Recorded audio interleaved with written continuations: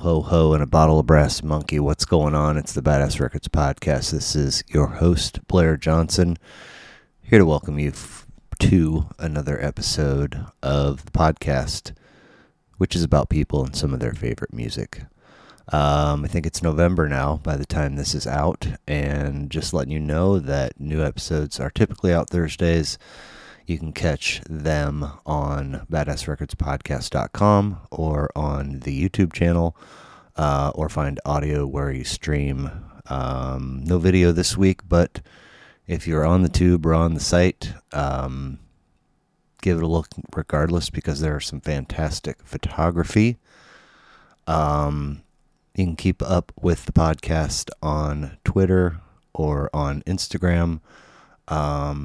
If you want to do an in-person episode with me here in Kansas City, or if you'd like me to come to you, hit me up at badassrecordspodcast@gmail.com. We will make it happen. It's badassrecordspodcast@gmail.com.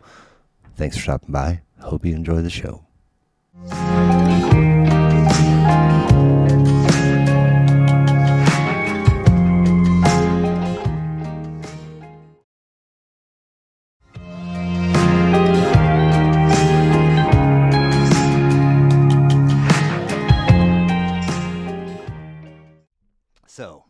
So here we are. Episode 90, Badass Records Podcast. Meg Kumin. I just had it out the other day. I was like, Mary. I am super excited. Thank you for being here. Yes. Like I said, episode 90. However, we have to go back to almost a full year ago, late December, rolling up on Christmas time. Episodes 50, 51, and 52. All three gals. Mm-hmm. And then I had another one at 55.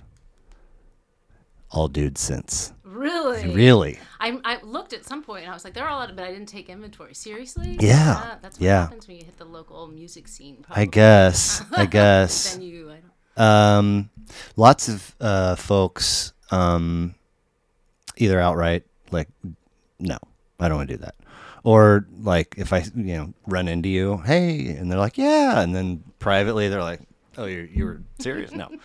And then lots of folks, mostly girls, but some guys too. Oh yeah, I wouldn't be a good guest. Mm-hmm. It's like, I'll be the judge. Yeah, I want to know your story. Like, what are you talking about? And it's a tough sell. Like, I don't want to say we're going to talk about you, and then you get stage fright. But I don't want to emphasize the music too much, because people think it's going to be some kind of contest, some kind of knowledge debate. It's like, no, dude. I mean, anyway. So thank you. Mm-hmm. Very fun. Great to have some female presence in the room again. We know each other from high school. Yes, we do. But have we seen each other since? Yes. We really? When Amin first came back in town, were you around? My God. Like high school I heard reunion, it might have been.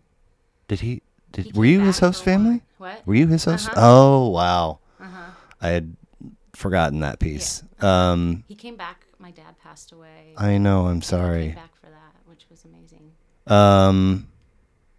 Somebody, maybe it was Dan Gedman, had people over a couple months ago, and somebody was, maybe Chris Kemp? Somebody there was like, he's going to be in town, and then I never heard anything, but I thought it was like a planned trip. He is going to come back for your guys' reunion. Oh, that's what it was. Which got pushed. Yes. Because of the Casey Current. Yeah. Uh-huh. You're 94, right? Yeah. But you're in the loop with. I didn't know until Amin came. And Okay. told me. I was like, oh, really? Yeah. Which I am not a person that like raises my hand to volunteer and organize a lot of things, but it was like no one else was either. Mm-hmm. And so a guy in our class was like, I work out at the K. We should get a suite, during the blah, blah, blah. And I was like, I don't want to go out to fucking Truman Sports Complex in July and stand, and so, and then somebody just like, we're doing it next year. I was like, oh shit, okay. Yeah, but also cool.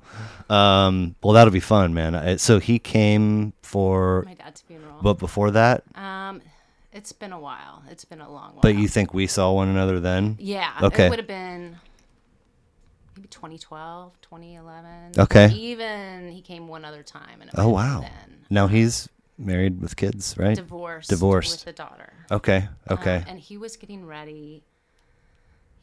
There's like, I need my phone. There's this. Get it. Tiny little island off the coast of Norway that has like 17 people on it. What? That's right next to the Russian waters, and they need like one Norwegian military person to like take up residence on the island. And he was probably going to end up doing it, and so he was going to go live in the middle. Where is it? You can find it pretty easily on the Let me get it out. So let's see, right there. Whoa! No, thank you. Jan Mayen, yeah, tiny. It's like 17 people. So that's where he's going to probably go spend the next year. Well, he probably wouldn't get to see his kid. No, she's away at college. Oh, I mean, they're in the neighborhood that you're in as far as how long you've been a parent. Oh yeah. Because his daughter's a couple years older than mine. Girl and two boys. A boy and two girls. Boy and two girls. Sorry. In that order. And then they're all teenagers. Yes. One's 19, the other one's 17, the other one's 15. Okay. What's 19 doing? Sophomore at KU. Okay. Majoring in English, philosophy, and a minor in visual arts. Wow. All the useless degrees in one. Hey. But he wants to teach, so it's perfect for that. Yeah, that's great. So you wind up spending a lot of time up there, right? So yeah. Do you guys get to like grab a lunch or? He has celiac disease. Okay. Do you know what that is? Allergic to gluten. Yes. Well, not allergic, but he has an autoimmune disease related to gluten. So my husband cooks for him, and I take the food, and then we sit in the parking lot, and I deliver food, and we get to talk like once or twice a week, and just hang out in the car. It's really nice. Cool. Yeah. Now, so how long have you been married then? Like 20-ish? I got married in 2002. I don't know how long I've been married. 21 years? Wow. We met right before I went away to college. Okay. 2 weeks before I went away to college in a parking lot and started dating. So we dated about 7 years and then got married. 2 weeks before you went away to college? He had moved back after not doing well in college. Okay. And so we had a long distance relationship for about a year and a half. And then he moved to Lawrence, and they moved back. We broke up at some point. But you're still a baby then. That's wild. When we went on our honeymoon, I think I was 27. We'd been dating like 8 years. Nobody could like believe that we've been dating it because we look like children. Right. Mm-hmm. Okay, so you have a much better memory than I do. But if I reach all the way back to high school, I really like two things about you: photography and Dan. I mean, can we forget about the second half? Well, it's not an intentional pain point. It's literally like thinking, like, what do I know about Meg? You know, I mean, you were like, what was your role in the yearbook? I was just a photographer for 2 years, and then I was photo editor of the newspaper. Oh, of the newspaper? Okay, maybe we must have been on the newspaper. Crossing paths then. Yeah. Who was editor-in-chief? I don't remember.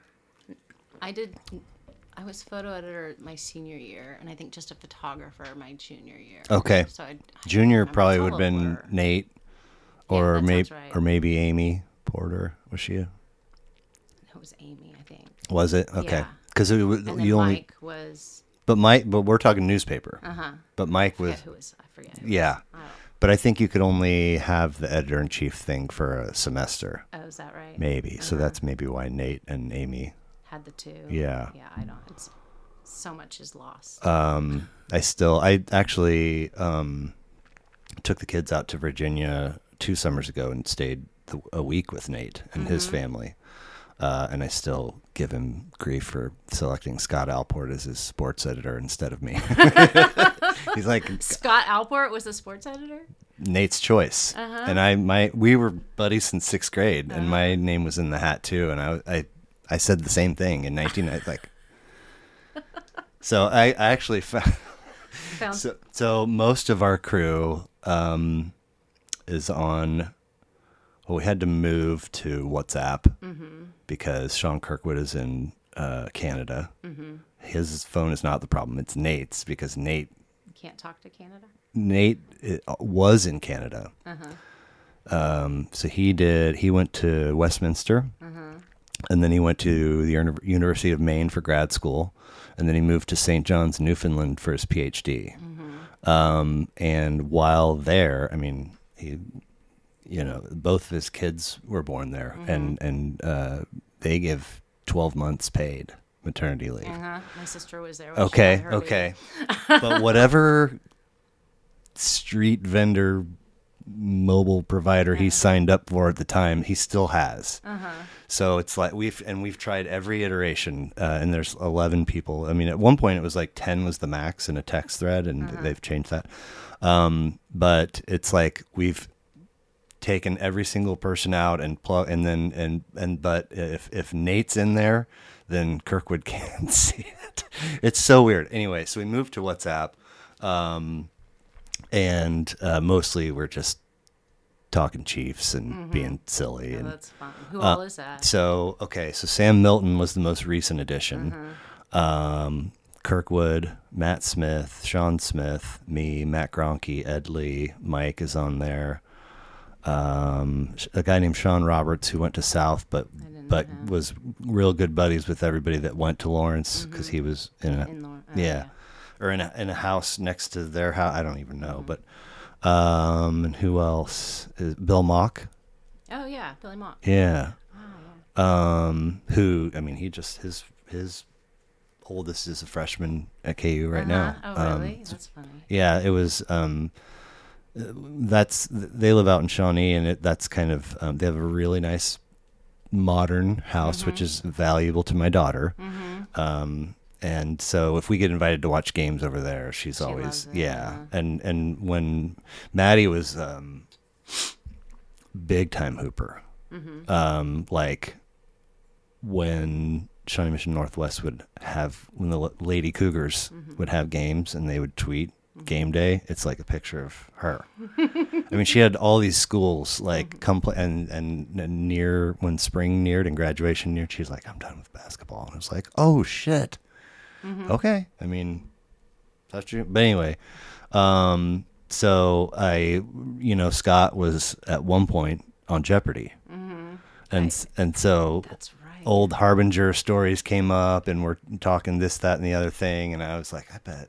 And I found a Google image picture, and I was saying nothing. I was, because I'll if I can easily get baited into being like, who is your sports editor, and so and I just threw that picture in there, and Nate's like, is that Scott?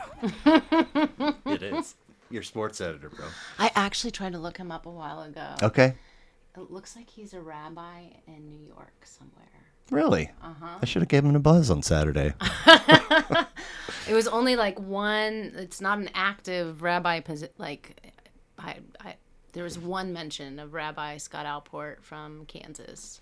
Wow. Well, if you tap images, it's not far. Okay. And it's just like, it looks like Jeopardy. I mean, somebody took a picture of their TV or something. It was Scott. Right. Yeah. So aside from choosing your life partner 3 years before you were legally old enough to drink, Right. and having 3 children, and doing photography for KU, and then what's the other piece? I teach 2 classes, and I'm a PhD student now. But, Really? Cool. Yeah, I've been taking classes for a year and a half, but I entered the PhD program this fall. Okay. I get 12 credit hours a year paid by KU. So I'm going to chip away at my PhD while I'm working, because Cool. I don't think I want to be a photographer past 55. Okay. It's just really hard on your body. So Okay. this is my exit plan. Okay. But I mean, there's another, what other piece communications wise do you do? You shoot photo. We were just talking about a second. My team. There's another element. Digital media team. Okay. So we do all of the like photo, video, anything that goes on YouTube, anything that goes on Facebook, Instagram, any long format. Not interviews. TikTok. We do TikTok, but we leave most of the TikTok content to students. Okay. To generate. Okay. I did want to say I brought an essay that I wrote. Get it out. Are you kidding me? And because it'll answer a lot of questions and give you some jumping point. You want me to read it? Yeah, please. Because I hope I have it. I left it in my car. I can pull it up on my phone. Yeah, I'll read it. So let me read it first, and then, then we can ask some questions. And I've never actually read it on my phone, so we'll see how this goes. Okay. Let's see. It's about 5 minutes. Is that okay? Yeah. Okay. And then I'll tell you how I ended up. Well, part of the essay will tell you how I ended up writing it. Okay. Give me a sec. All right. Is it in your notes? No, it was published on someone's blog, and she had people write essays on what they do for a living. What do you do for a living? And so you wrote it for this blog? I wrote it for this blog, yes. How long ago? 10 years ago. Wow. And it's going to be really interesting when you hear it. So where are you going to the URL where it lives? And it's on workstu.com. Okay, but how is it not buried by now? How do you get right to it? Do you have the link saved or something? Kumin is like a very unique word in the title, and it is the first link when you type it in. Like in a Google search? Yeah. Oh wow, cool. Mm-hmm. Okay. Kumin, there aren't very many Kumins in the world. So. No, not with a K. There's a Maxine Kumin who. Oh is, yeah, she's an author. Yeah, children's author. Well, she wrote something famous. Oh, did she? Yeah. Oh, that's interesting. You know her, but she's one of the only people that come up in my Google searches. I think the M confuses it. And it's, before you read it, that's super cool that you're going for your PhD. Nate. What was his in? Like salmon conservation. Oh. That makes sense. He's like, I'm gonna butcher this, but he's like over all of the fish hatcheries. Oh, cool. In the country, and then his wife is also in some kind of sciencey thing. I'm sorry, Kate. She's an amazing person and super smart.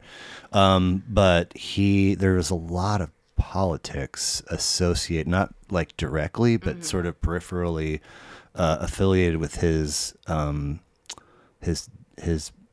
program or his PhD, and it was like his mentor. You have a person like an PhD advisor changed, or they left, and there was something about it that really altered the path. And he was like, I feel like he had to defend his dissertation. Oh no! And it was when for years I thought he was Dr. Nathan Wilkie, and going out to Virginia, he was like, I didn't finish. And I was like, what? And then he explained it, and I was like, oh yeah, fuck that. I mean, you have all the knowledge. So he never actually got it? No. Oh, no. That made me so mad. I know. But he's, Nate's an interesting creature. The way that he presented it to me led me to believe that he's at peace with it. I would still... Well, doing the work that he does, he probably did it for the work and not for the... Right. Unless he wants to teach, and then it might be a problem. Yeah. Well, I did. So I was, when I was at Pitt State, I declared communications, and then I moved to Fort Lewis and switched to psychology. But I'm doing all of this stuff in communications, and I took 4 years Spanish at East, and then 3 more in college. And I'm like, in my brain, I'm like, I'm going to be a writer. So as I'm approaching like my final semester, it's like you like are this close to minors in communications, literature, and Spanish.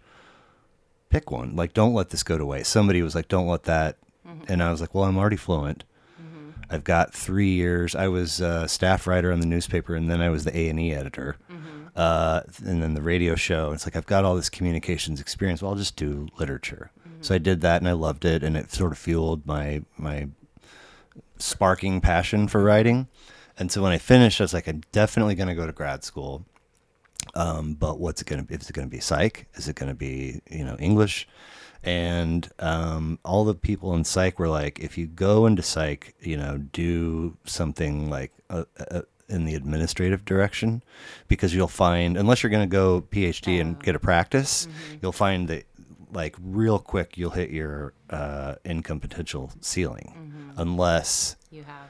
And I was like, that doesn't sound. So it took me 7 years to decide, and I moved back here in 2000, and in 2005 I entered the creative writing program at UMKC. Oh, did you? And that's what I got my master's in. So cool. I mean, don't all the what'd you say? All the useless degrees, Right. like totally.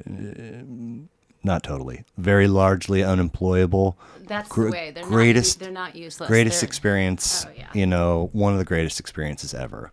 I absolutely loved it. It really, I sort of had the ingredients to be a writer in a bag over my shoulder, and this helped me. Yeah. That's cool. Yeah. That's really cool. Well, you'll like this essay. Okay. I always get a little nervous reading it. So I read this. So I've taught freshmen since 2018. And anytime I teach, I read this on the first day of class. And it's a really good way. I'm sorry, you've taught how long? I teach in the fall only once a year. Okay. Since 2018. Okay. So I'm on my 7th or 8th class. Okay, so I'm going to read it now. Oh my gosh. Okay. When I was 2, my father told me, if you know what you want to do by age 32, you're going to be all right. I probably threw my Cheerios at him. I was 6 when my father told me, if you know what you want to do by age 32, you're going to be all right. I thought 32 was old, ancient old, and I had all the time in the world. I was 12 when my father told me, if you know what you want to do by age 32, you're going to be all right. By then, all the career and personality tests had told me I was exceptional at math and spatial reasoning, and I should be an engineer. I wasn't sure I agreed. I was 17 when my father told me, if you know what you want to do by age 32, you're going to be all right. By this time, I knew exactly what I wanted to do. 2 years earlier, I'd picked up my dad's 1970-something Nikon camera and fallen in love with the lens. I took classes and put a darkroom in my parents' basement. I became photo editor of the newspaper and photographer for the yearbook. I spent all of high school behind the camera and under the dim red light of the darkroom. What did I want to be when I grew up? I wanted to be a National Geographic photographer. I wanted to follow Jane Goodall around the primate world. I wanted to capture the next Afghan girl. I wanted this, but also knew it was a pipe dream and never ever going to happen unless I got really good. I was 21 when my father told me, if you know what you want to do by age 32, you're going to be all right. This time I was on the cusp of graduating college with a degree in American Studies with a focus on race, ethnicity, and culture. I stumbled into the degree following a thirst for understanding people and identities. It was a discipline that taught me to read, think, and write, and I loved it. But I was no Cornell West, and I worried I'd spend the rest of my life waitressing. So I spent my 4th and 5th year taking engineering electives, including calculus, physics, and computer programming. It was coding that lit up my mind. It was like one never-ending puzzle, and I loved it. I began to think that maybe those career tests were right. Following graduation, I pursued a master's in computer science. I was 27 when my father told me, if you know what you want to do by age 32, you're going to be all right. This time I smiled, and so did he. I'd figure out what I wanted to be. I just landed the best job in the world as a software developer at the University of Kansas Biodiversity Institute, writing biological collections management software for natural history museums. I got married, and 3 months later we found out we were pregnant rather unexpectedly. Within a year of landing the best job ever, we welcomed our whoopsie baby, and I had a crisis of identity. Did I want to be a grown-up inhabiting the working world, or did I want to get lost in my child's world? I decided I wanted it all. Fortunately, my boss was more than accommodating. I became an anomaly in the mommy wars. I was a full-time employee who brought my baby into the office. With a bouncy seat next to my keyboard, I tickled his tiny toes while I wrote Java code. I was 32 when we welcomed our third born to the world. We also welcomed the rotavirus and influenza, and sick days quickly outpaced accrued leave. It became clear that being the mother I wanted to be and having the career I thought was for me was unsustainable. I quit my job as a software developer to stay at home and be a childware developer. I was 32 when my father told me, your mother's in the hospital. The doctors say she has a tumor that runs from her ear, down her neck, along her spine, into her armpit, and onto her lung. The prognosis is not good. I was 32 when my father had a nervous breakdown, not the metaphorical kind, but literal catatonia. The doctor said he needed an institution and a dose of shock therapy, or the prognosis would not be good. I was 32 when neither parent could care for the other. For the next year and a half, it didn't matter what I wanted to do. I did what I had to do. I got to wear my stay-at-home mom hat and my chemo buddy hat and my power of attorney hat. I might have looked all grown up, but I was navigating life like a 6-year-old behind the wheel of a Mack truck. How I got through it without becoming an addict or clinically depressed is the topic of a story I will probably never write. After my mom passed, I found writing, and the words poured out of me. I read and wrote and wrote and read, and I used the voice inside my fingers to try to make sense of where I'd been, who I'd become, and who I wanted to be. I picked up my camera and began attending to small wonders, and it filled me with the love of life again. I was 35 when Kate Gase Walton butted into my life and did this thing that she does. She asked me, what do you do? Will you write about it? Little did she know it was a loaded question, as virulent and unsettling as this year's flu. It's been 2 years since Kate first asked me to write this essay. I wish I said I blew it off, but I didn't. I obsessed about it. Countless times I closed my eyes and asked myself, what do you want to do? Again and again, I thought about where I'd been and what I'd done, and I thought about what I'd regret having never done, and the picture became clear. I wanted to live life in Kodachrome and capture it with the lens. So I took a plunge. I built a website and made a plan. I announced to the world, I'm doing it. While 32 is my father's number, perhaps 37 is mine. I may not be a National Geographic photographer, but I'm on a path of passion and no regrets, and it feels better than all right. Dude, so good. Isn't that a good one? Yeah. So I wrote that. That was in 2013, and I started taking pictures and started taking like pictures of friends' kids, and then families, and then I did a family, and there was a woman who started something called the Vow Exchange, which was a high-end elopement venue. So it was like a little white chapel in Kansas City, and so you'd just like show up and everything would be taken care of for you, and you walk out the door. And so I was a photographer for that and did maybe 60 weddings. They were all like shot, so I do like 3 weddings in a day, and that's when I got really good, just because you have to really turn and burn, baby. Yeah, and you're working in the same environment, so that was really good, and did that for about 2 years when the job at KU opened up, and I applied for it and I got it, and that's how I became a photographer. Wow. Right? What a story. Yeah. That's so cool. You can see why it's really good when I'm like talking to freshmen, just like being really like open and vulnerable and candid. Like just I build a lot of trust, and there's like you can just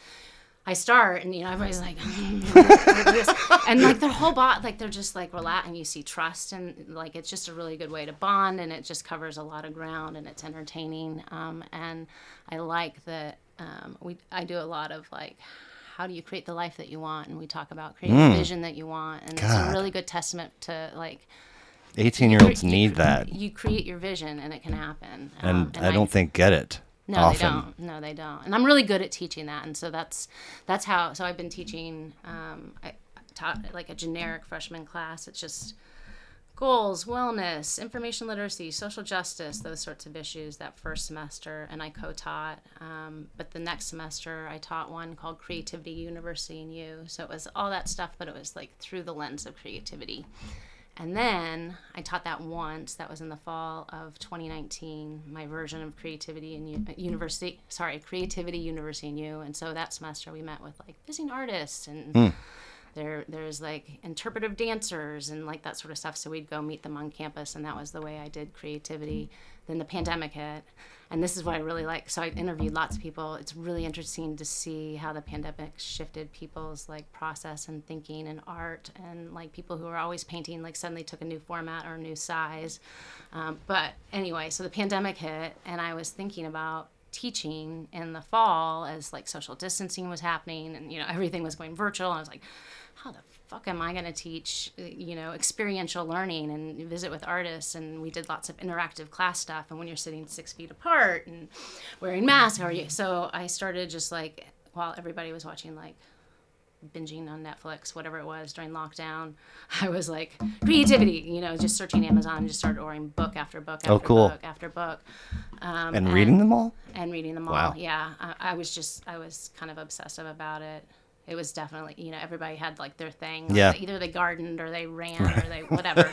Mine was like reading about creative. So I read like 12 books over the course of that summer, and came across Carol Dweck. Is someone you've heard of the growth mindset? I think so. Growth mindset. She's the one who kind of coined the phrase, and so I started reading that, and so it got more into like creative thinking as opposed to creativity, like creative output. And so I've been teaching that. Sorry, that fall I taught in person, hybrid, synchronous. So I this is like the some people are there and some people are on the camera, on projection, and it was just it was a clusterfuck. I bet. It was really stressful. If you would have said it was seamless and smooth, I would have been like, right, bullshit. Yeah. But I was able to talk about mindset and talk about how the pandemic had shifted and talk about how you find creative solutions to problems and looking at a problem that we'd all never, and so there are lots of real life examples of how people were changing their mindset and adapting what they're doing. So it became this really interesting way to kind of navigate and teach during the pandemic. And I really got interested in it about that time. I think I started journaling a lot. Pen and paper? Pen and paper, which I did all through high school and college. And you have them still? As soon as these came out, I kind of, what? Do you still have them? Yes. Cool. Yes, I've kind of poked through them, but I haven't read all of them. But ever since I got this, I used to write before bed was kind of my thing. At some point I was going to ask, if you're a person that is, I got to put my butt in the chair, are you... somebody that hits the same time every day, or are you all over the place? No, all over the place, all over the place. And so I was writing through the pandemic. I was going to Shimish Park, and I'd sit in the car and just dig it out of the house and write in the car. And in hindsight, I look back and I journaled for about 6 months, and then I signed up for PhD class, graduate level. Wow. It was just there's some sort of inertia that happened. Sure. And so. Because I'd always, ever since I started back at KU, at that point you could get one free class a semester paid for. And I was like, I should do this. Free education, business supports it. You can take whatever, you've got all of KU and you can take whatever you want. You don't have to pay for it. I was like, but it took me 7 years of living life. I had kids, young, it's like to have 10 and 13-year-olds, so there just wasn't time. But at that point I was like, I'm going to take a class, but I didn't know. I knew I wanted to do more school, but I didn't know if I wanted to do an MFA or if I wanted to go back to American Studies or if I wanted, maybe to go into film. I was looking at psychology, communications, journalism. Do I want to, go get a marketing degree? So I was looking at all these things, but none of them felt right. And at some point, I did a portrait. My partner did a portrait, and I was holding the reflector, and it was one of KU had hired I think 10, they called them foundation faculty, but they were mid-career, top tier, heavy hitters with super salaries, the kind where aren't typical academic. It was part of some initiative, and he's a leader in the field of in entrepreneurial education. And so while I'm talking to him, I was like, yeah, I've always wanted to go back to school, and I was telling him how I got American Studies, and I was computer science, and I was a photographer. He's like, you should do a PhD with me. And I was like, huh? And he's technically a professor of educational psychology. I was like, whatever, what is that? What is that? But that was so that's sad. That's not even real, bro. Right. So that sat on the back burner for the last 3 or 4 years. Cool. And so as I was coming back, I was like, educational. And so I kind of I was like, maybe education. I really enjoying I was teaching, sure. And I was really enjoying it. And so I looked, and KU has an educational psychology program. And so the first class I took was the neuroscience of motivation and emotional behavior. What a mouthful. What? What a mouthful Yeah. of a course title. Right. My sister is a behavioral neuroendocrinologist. She's got her PhD and teaches kidneys? Neuroscience. What? Endocrine, is that? Behavioral neuroendocrinology. She studies. But does that have to do with kidney function? No. She studies birds. The way that hormones affect behavior. Okay. Basically. Okay. In the brain. Sure. So she in particular studies birds. She Cool. gets them to mate, and then like tries to make them jealous, and then cuts open the brains to see like what's going Whoa. on, what hormones are like triggering anger and Where? territory. She's in Minneapolis at the University of St. Thomas. Okay. So I've always like had this like world of neuroscience that has kind of been peripheral to me. And Older sister? No, younger. Younger. And then all through the 90s. Just the two of you? Just the two of Okay. us, yeah. All through the 90s and all through college, I liked magazines. I always subscribed to magazines, and my favorite magazine was Scientific American Mind. And so that looking at like how the mind works and how, and so it's kind of like I'm not surprised I ended back there. So I took that class. I took 3 classes, one each semester, and then just decided to apply to the PhD program last fall. Okay. Got accepted in the spring, and I'm Congratulations. officially a PhD student now. Wow. So, yeah. So you're taking one class and teaching one class. I'm teaching 2 classes. And what are those? Taking 1 class. What- I'm teaching the Creativity University in You, Okay. which is the freshman seminar. Mm-hmm. I have 19 freshmen, and then a similar class for the honors program called the Creative Mindset. So it's kind of the same stuff, but it's a little more rooted in neuroscience, and it's a little more, they're honor students. I can do a lot more with them. Those are the because- 2 that you're teaching? Yeah. And the one you're taking is called? Which one am I taking? Human human development through the lifespan. Oh. Yeah. Okay.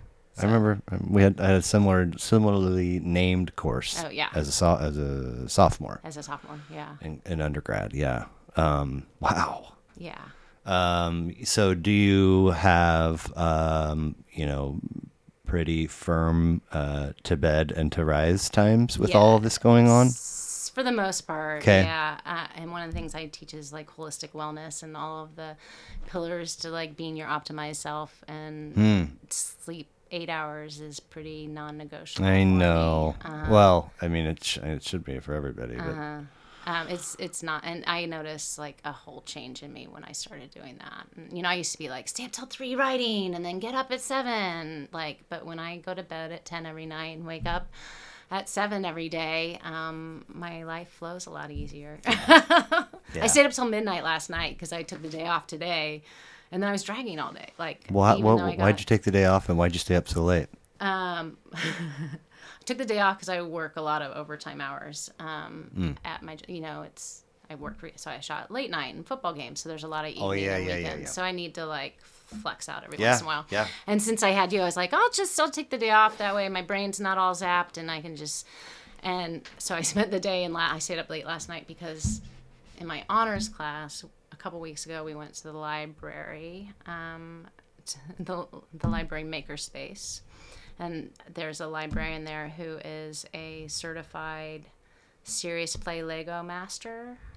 So there's you go through extensive training. It's really expensive, but basically it's working with adults and Legos to deal with ideation and problem solving and that sort of stuff. Wow. And so she did the typical workshop, I think, is 4 hours. If you were to go into a business and work with middle managers. So we just did a 45-minute class session. And so, she gives each person a little package of Legos, and then Random. No, they were all kind of matching, and I think there's some strategy to that type of pieces, but it was just a pile about that big. And then so in the class we made vision boards, and we're going to make a vision board for a research question for them. And so we created, a vision of yourself out of Legos, and then a vision of the research, a research question with Legos. And so it was just a really, the kids all love Legos, and it kind of takes them back. And it was really amazing to I bet. hear them talk about what it was. And a couple of them said that it really helped them formalize some thoughts in their head that were kind of nebulous that came out as they're building it. Cool. So it was really cool. So I want to do it with my other class. And my son's a Lego nerd, and I'm like, I'm gonna do it myself. I thought about I was like, I'm gonna try this myself.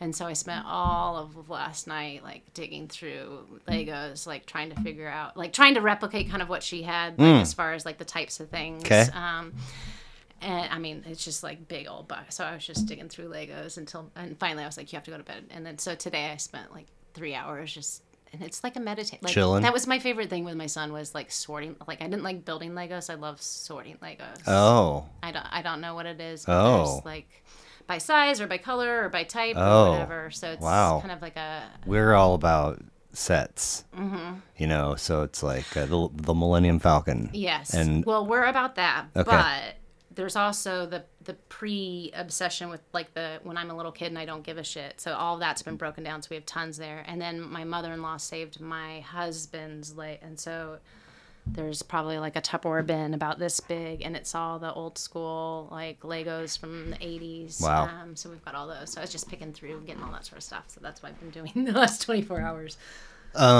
So, and what does your husband do? IT. Okay. And you guys are 19 and 13, and then one in the middle. Is that? Yes, 17. And so, I mean, are there things that you still need to do on a daily basis for your 13-year-old, or is 15? It's 15. Is the youngest? Yes. Oh, sorry. Youngest. Okay. No, she's like that close to like leaving the house as soon as we let her. Wow. I mean, that's why I'm starting a PhD now. right. Right. Right. I mean, I don't know. I'm trying not to be too hard on myself, but 6. Maybe there's a snooze in there, and then it's up, and they both have to practice piano. And I don't want to say I go out of my way, but I mean I'm thinking about it the night before, and when I get it, what am I making for breakfast? So something hot, something different than yesterday, and so then getting ready, and teeth and hair and shoes and all the things, and I mean, and then 7:35. Our school is just 2 blocks away, so 7:35 is our walkout time. So I mean, like an hour and a half is literally like a marathon. Like we have all the time in the world until we're running late, and it's like they would be fine. They could. I mean, she could fry an egg. They could get themselves ready. They could, make breakfast. They could get all their things and get out the door, but it would be flirting with disaster 10 out of 10 times. And people would be yelling. And yeah, and the two of them would probably, get into an argument or whatever, but it's like, it's a really weird line to walk as a parent when you approach this kind of topic, because it's like I so look forward to them being a little bit more independent, but I also don't want them to have it. There's 4 million things that I wish I would have done differently when they were younger. And I mean, she's a 2 days before Christmas baby, and she cannot get to 13 fast enough. And I just buckle up, Blair. Oh, dude, I know it's now to 15 and a half is just it's brutal. Yeah, yeah. Well, I mean, I just wish they were babies still. But also, it's like when you do get to have some semblance of independence, like I can peel back and maybe give that time to myself. But it'll be here before It'll be here before you know. Yeah, it, for sure. exactly. So you and younger sister, born and raised. Yes, and okay, okay. So what did you weren't at Indian Hills? Yeah, you were. Well, we would have been there at the same time. Yeah, I don't remember you from middle school. Huh. I think I was very much in my grade, in like middle school. I mean, maybe that we had those out too the other night. But what was elementary school for you? Highlands. Okay, so Bill was a Highlands kid. That's how I know Bill. And then how did your folks meet? They met. Oh yeah. My dad was being set up with my mom's best friend on a blind date, but she got engaged somehow or whoever, so my mom kind of was a stand-in. Okay. Huh. And did they were they folks that put music on in the home to listen to when you guys were little? Yeah, a lot of classical music. Okay, interesting. A lot of classical. Are they? Music. I mean, the things that you have just been describing academically, and professionally for yourself, and with brief mention for your sister, I call that smart people shit. I imagine you did pretty well at East. Yeah. Yeah. I mean, if they're listening to classical music, they're probably smart people too. They were both PhDs. They were? Yeah. Okay. They were both professors at UMKC. I don't want to like dwell on this, but you've been on my mind a lot over the last few months. My dad passed in 2002, and in January, my sister and I, mostly my sister, moved my mom into a community living place. She has her car there, and does all the but like her memory is dog shit. Like she just nothing is sticking. And she's got a really bad hip and a really, really poor diet. In fact, right now we're in my poor sister. Tiffany, right? Yeah. I don't know how many prescriptions she has. But her thyroid is out of control. And she will not get cleared for a hip replacement surgery, which she needs badly until her labs look better. And so, going back a year and a half ago, Tiff bought one of these pill boxes and, it did nothing. And now and then transitioned to like, there's some sort of an alarm that goes off, and still. So like 2 Sundays ago, we had family celebration for my son's birthday. And she, she doesn't know anything really that's going on in my life because there's not really a point in telling her. Because I'll just have that same conversation 50 more times. Yeah. So on the way out the door, she's like, I'm going to have that, I'm going to have a procedure done soon. And I said, a procedure? What are you talking about? She said, well, I need a hip replacement. I was like, you've needed a hip replacement for blah, blah, blah. I was like, well, cool. I mean, keep me in the loop. And then I called my sister and she's like, no, I mean, so, and she, our relationship has been strained for a long time. You and your mom? Yeah. Like we get along, but we don't see eye to eye on, or now it's moot. It doesn't matter. But, for many years we didn't see eye to eye on a lot of things. And she,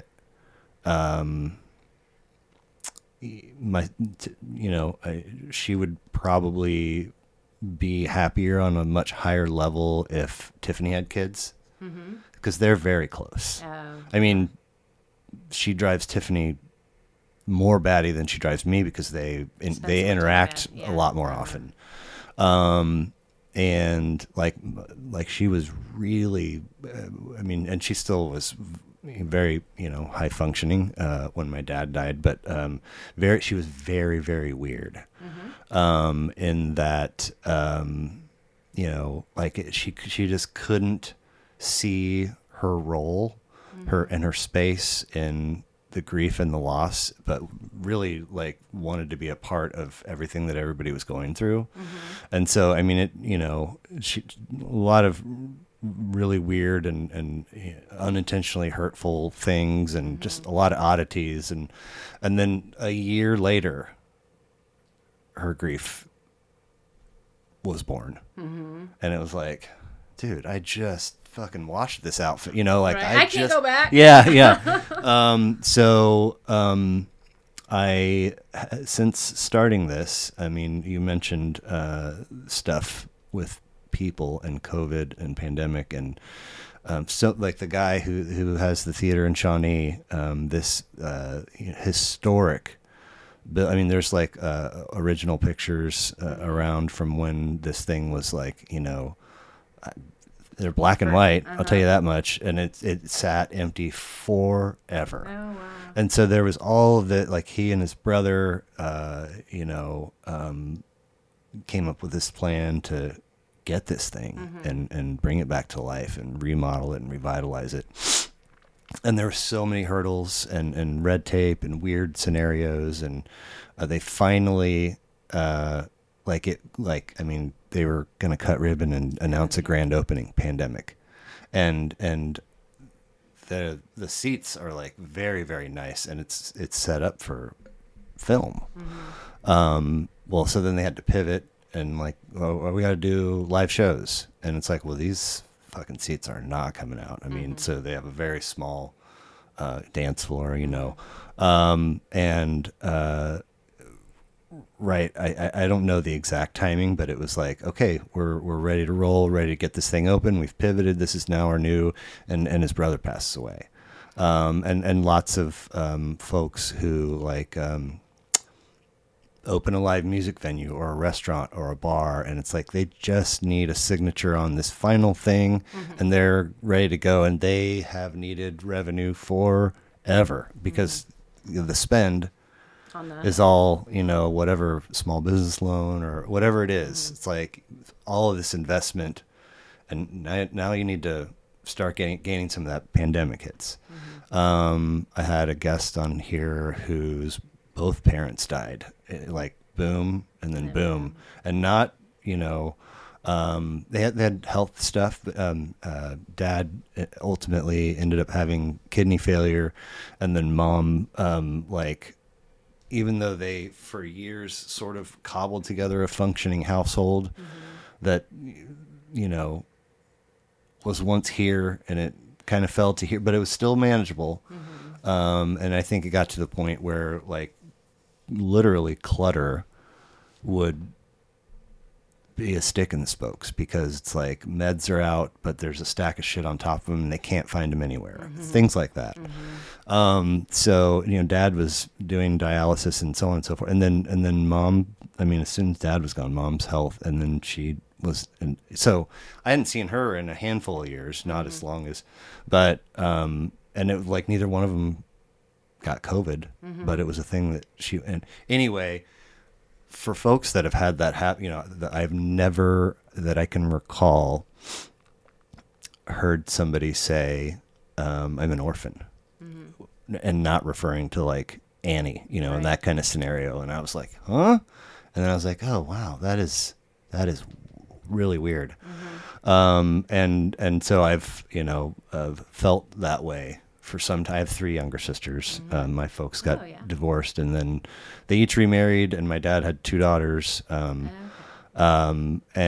so, you know, he had lots of functional issues of his own, which is why he died when he did. But also, like 100% the only person that I'm going to go to for advice and counsel. And when he died, I was like, now what? I mean, like, how do I don't know. Well, I don't know I know where the DMV is, but you know, like it's shit like that, right? That, you know, hey, I know, Dad, and it's like, fuck, I took that shit for granted, and then the absence is. So anyway, you've been on my mind a lot. I feel for you, and really remarkable everything that you have happening, and if you don't get told kudos often, you should. I mean, well, so I try to tell myself some of that. Well, you know, there's like more to that story. So, and it's kind of an interesting. So writing this made me realize that I could do anything, like, and anything that I had told myself I couldn't do, like I was the one that was telling me that I couldn't do it, and so it kind of like opened this door, and I started like doing the things that I wanted to do. Like I wanted to be a National Geographic photographer, so I ended up at KU, right? And one of the first things I went after was there's a paleontologist who had a Tyrannosaurus Rex dig out in Montana, and I was like, I want. That's my National Geographic adventure. That's that's what I want. And so I'm going. So I talked to my boss. I was like, we need to follow this researcher. He's like, no, we don't have the budget for that. And I kept pushing. You know, I am a very pushy, like persistent person, and it was no. And finally, I was like, fuck it, I'm going to take vacation time and I'm just going to go out there with them and I'm going to take pictures and KU will use them and I'm just going to make it happen.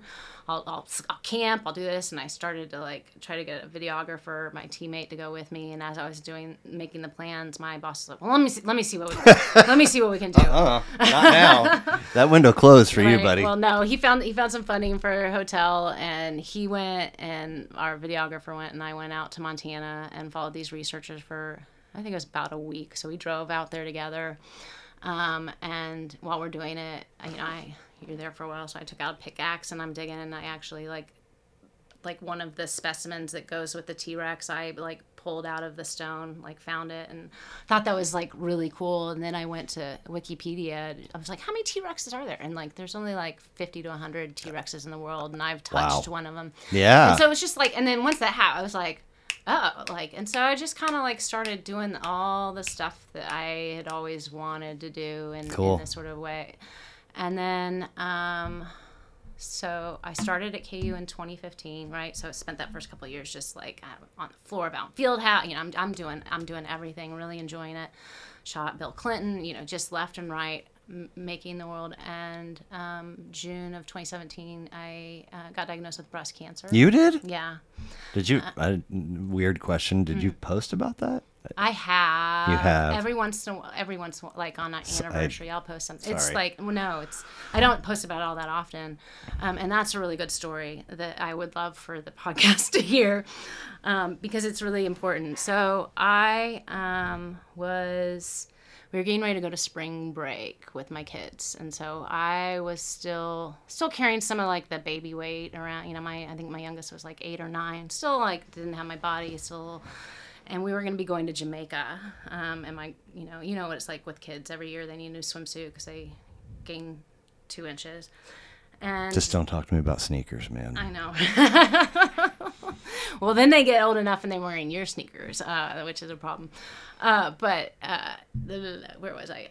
Jamaica, baby weight. So we're going to the mall to go try on swimsuits for the girls. I was like, I really need a swimsuit too. I don't have one. I have body image, and I was like, oh, I don't want to try on swimsuits with a girl, because I was always around the kids. I was like, I don't want to try on swimsuit with the girls. And I was like, wait a second, Meg, body positivity. It comes from modeling, like being comfortable. These are these like quiet moments where you can like, be okay with your body, not talk about yourself, not like fixate on stuff. And I was like, okay, you're going to try on a swimsuit in front of your girls. So they were like 8 and 10 or something like that. And so they got their swimsuits and we were at Nordstrom. And I went to go put on my swimsuit and just took off all my clothes. And I was just standing, like, not like judging and like looking at my waist, but just standing there looking at myself as I was getting ready to put on my swimsuit. In the changing room. In the changing room. Wow. And my girls are there, right there with me. And I look, and on my nipple, there's a little shadow, like next to my nipple. And I was like, I'm a photographer, so I see light and shadow. Like, I know where, like, shadows This belong. isn't because of where the fixture was placed. Well, it was. It was top down. But it meant something. It was not on the nipple. It was just outside. It looked like a little bug bite. And I remember I went and I looked at it, and I remember my daughter, John, was like, Mommy, what is it? And I was like, I don't know. And I tried on my swimsuit and kind of like kept an eye on it for a little bit, and it was still there. So I went to my doctor, my gynecologist, and she looked at it, and she's like, I'm not too worried about it. It doesn't seem to be anything. We can send you off to imaging. I was like, okay, yeah, I'd like to do that. So she sent me to imaging, and I had a mammogram and ultrasound, and the results came back, nothing. And I remember I went to that appointment and found out, and I called my husband, and I was crying because I could see the bump. Like, I could look at it. I was like, what do you mean you don't see anything on the ultrasound? What do you mean you don't see anything? And I cried. He's like, you should be celebrating. Right. I was like, I'm looking at a bump, and there's no. So I sat with it a little bit longer, and it didn't go away. So this is over the. You must be 187 in your soul. I mean, know, right? Like just sage wisdom right? just pouring out of you often. No, well, only around 18-year-olds. Okay. And so I went back to my doctor and I was like, it's still there. And she's like, well, it's kind of outside my realm. Let me send you to a breast surgeon. And someone who like really specialized. This is my gynecologist, OB. And she's like, let me send you to a breast specialist. And so I went to breast specialist. And she did. She looked at it. She's like, yeah. She's like, it doesn't seem to be anything. But she could tell I was concerned. And she's like, well, we could biopsy it if you want. And I was like, yeah, I want to biopsy it. And so she biopsied it. Pull out a piece internally or externally or a combination. Well, I had 2 surgeries. So I think this was just like they did a little slice and took some. Okay. No. Sorry, she took all of. She took the whole thing. Yeah, it was smaller than a pinky fingernail. Smaller than like half the size of a Tic Tac, like maybe. Okay. Just like a regular old mosquito bite. And so she took it, and it came back as cancer. So I had 3 doctors: my first doctor, the radiologist, and then this other doctor, all like dismissed me. I'm not worried about it. But it was breast cancer.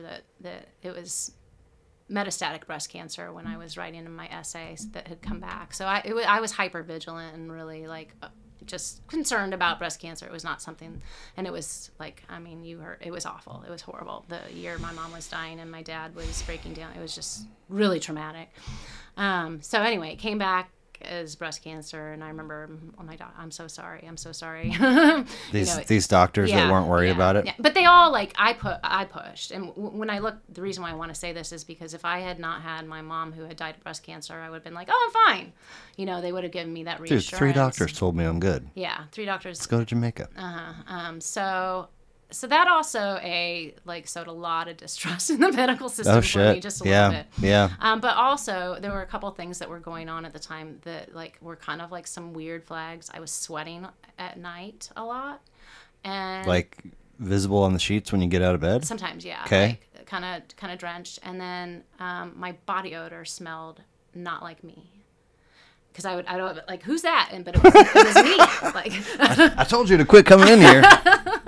And those were 2 things that now in hindsight, they went away after I had my breast cancer removed. No. And so those are 2 things that have always been kind of. And is it known that those are symptoms? No. Well, it is known that some people and some animals can smell some diseases.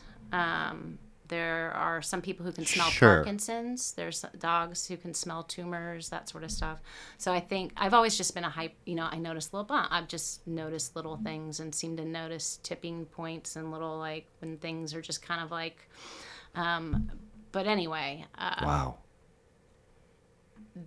I had that initial, and then I had another surgery where they had to check for the margins. I didn't need chemo. Check for the how so big? When they take out a tumor, like she took it out, she didn't know it was cancer, so she just took it out. But they have to go in and make sure that no cancer cells were left where the like. This is a separate procedure than the removal of the bite. Yeah, because there was more in there. No, they had to make sure there wasn't any more in there. Okay. She had caught all of it. So I have this little pie piece taken out of my nipple. Okay. And it's just like a little, not too deformed, fortunately.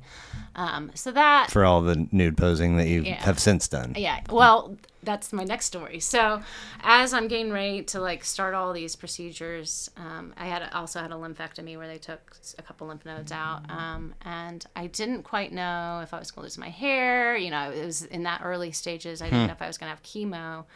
And I remember I was driving with my husband, and I was thinking about losing my hair and maybe losing my boobs or having mastectomy. And I was like, I should go do some boudoir before my body gets deformed. And his head whipped around. He's like, would you really? What is that? Like naked pictures. Oh, or lingerie. Boudoir. Boudior. Okay. It's French. Boudoir. Boudoir photos. I didn't get completely naked. I just wore, like lingerie. But he whipped it. He was like, would you really? And I was like, oh, I guess I have to. Can't put that toothpaste back in the tube. No. And so before I started all that treatment, my co-photographer at the time, when I had started, she had a photography business, and one of her specialties is boudoir. So I worked with her and made a little boudoir. So once I got breast cancer, rather than doing all the things I always thought I would do, I started doing all the things I never thought I would do. And so I did the boudoir session. session, I zip-lined across. I don't remember seeing you post those pictures. Yeah, I didn't post those pictures. Not yet. They're pretty. I mean, they're not super risky. But it makes my husband happy, which is good.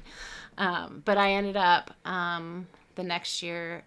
We were on a shootout. We followed some geologists out to Colorado, researchers, like field camp, and we were covering the mountain Colorado. Where? Near the Royal Gorge. Okay. Where was it? Blue Mountain. I forget, where were we? It was near the Royal Gorge. Is that the southeastern part of the Kind state? of like Sand dunes, Colorado Springs. Yeah, I think a little bit farther west, maybe. So it was a team, me with 6 guys, which is what a lot of my photography work life is like, me and a bunch of dudes. But we were there, and Tim, Andy, Andrew, Justin, me, Trevor, 6 of us total.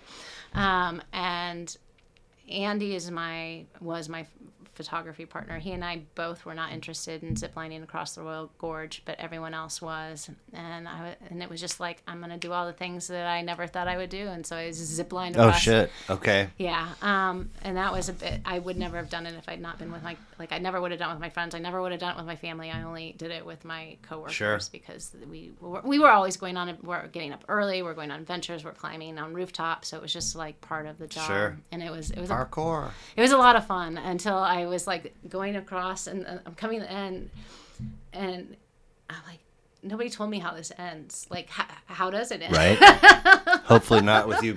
Right. No, you just hit a big spring and you kind of bounce. But as I was coming in, I was like, I have no idea what to expect. What the fuck was I thinking? Who just zip lines across a canyon without like asking, like. I jumped out of a plane in a very similar fashion. Did you? Not very far from there, just a little bit north, and there was a group going, and it was $200, and I was like, I can't because I don't have any money. And the place the restaurant I was working at the time, 2 brand new owners that came together and sort of partnered, and one was like specializing in the bar, and the other was more hotel operations, and one thought that this was a partnership, and the other was like waiting for the other guy to fuck up so he could like usher him out and it could be his. And so he came to me one night and he was like, I need you to not come in for your bartending shift tomorrow. And I was like, dude, like, I thought we were pretty clear, like how poor I am. Like I can't not. And he's like, and he took his checkbook out and wrote me a check for $200 and says, don't come in tomorrow. Like he wanted Friday dinner service to tank. And I'm like, I guess I'm going to go jump out of a plane. And then it was like, the plane wasn't there. And then the pilot wasn't there. And then, warning sign. Yeah. And then we finally, it's 4 people. There's 4 of us, but we got to go in 2s. Like they're going to go on one run with the first, and so I end up being first, and it's tandem. You're attached at the hips and the shoulders, and the door is just a black tarp that they like roll up and fasten, and you're this 9,000 feet, so the whole ride up, I'm basically in this dude's lap. We're fastened, but we're not tight. And then when we get to 9,000, he tightens everything up and scoots his butt to the edge of this, and so I am literally dangling, and I just was like, this is what crazy feels like. Like, I hope it goes away here in a minute. And he'd coached, here's what you have to do. We both have a cord, and we both have an altimeter, and do this with your arms and legs. And he jumped, and I tried for what felt like an eternity to get air in my lungs so that I could scream, because I immediately. Oh, really? It's like mountains, plane, mountains, plane's a little farther, mountains, plane. And I was, and he's like, and we hit the spot, and he's like, pull. And I've got air, and I'm screaming. He's like, pull. And probably said it a third time. He was like, jeez, and did it himself. Did yours? Well, whichever one. It didn't matter. But so then, like, we did some steering and then and landed, and the other 2 that were going to go up next were at the field in a van, and like somebody took a pic. There was a great picture of me, like the veins in my head, and and I turned to my tandem guy, and I was like, how'd I do? And he's like, you did one thing, and that was immediately grab my ass. Both hands, and like until I was showing you, that's all you did. And you screamed a little bit. And I was like, yeah, that was kind of terrifying. Like, I can't fucking believe that. She's like, yeah, what? Okay, here we go. Anyway. But just not yeah, fully thinking through the whole thing until I got a piece of paper that says I did it. right. That's so okay. So you're in Colorado and doing that with your photography people. You've done your boudoir thing. You're now cancer free. I am. Yeah, I hit my when that story's taking place. Was that? Yes, that was Okay. after. Okay. Man, that story is wild. The one that you read. Thank you for doing that.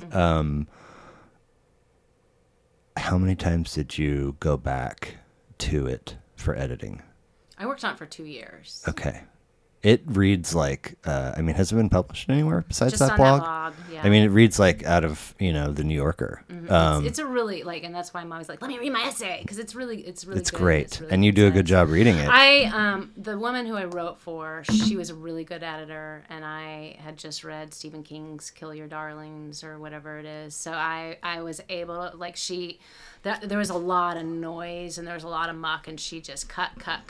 Like, I remember she sent it back and she just cut this, and all of a sudden it just appeared as this amazing essay. So I have built a lot of trust for having a really good editor. Like, if I were to ever write a book, I just know that that'll be an important part of the process, because I just want to put Have you read Writing Down the Bones, Stephen King? Yes. Oh my God, it's like porn for me. I know, right? I'm like, and then what? God, it's so good. I have made more drunk Instagram purchases than I care to admit. T-shirts, and it's like before I did one, I had more T-shirts than drawer space. And so one of the first ones I bought, I can't believe I haven't got rid of it yet. I've only had it for a couple of years, but it says write drunk, edit sober.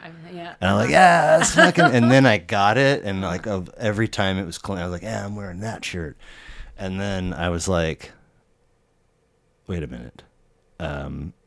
If you've ever done that, when you go to your piece to edit it sober, the only thing I want to do is go back to the previous night or whatever when I wrote drunk and punch that guy in the teeth and then kick him in the ribs, because it is awful.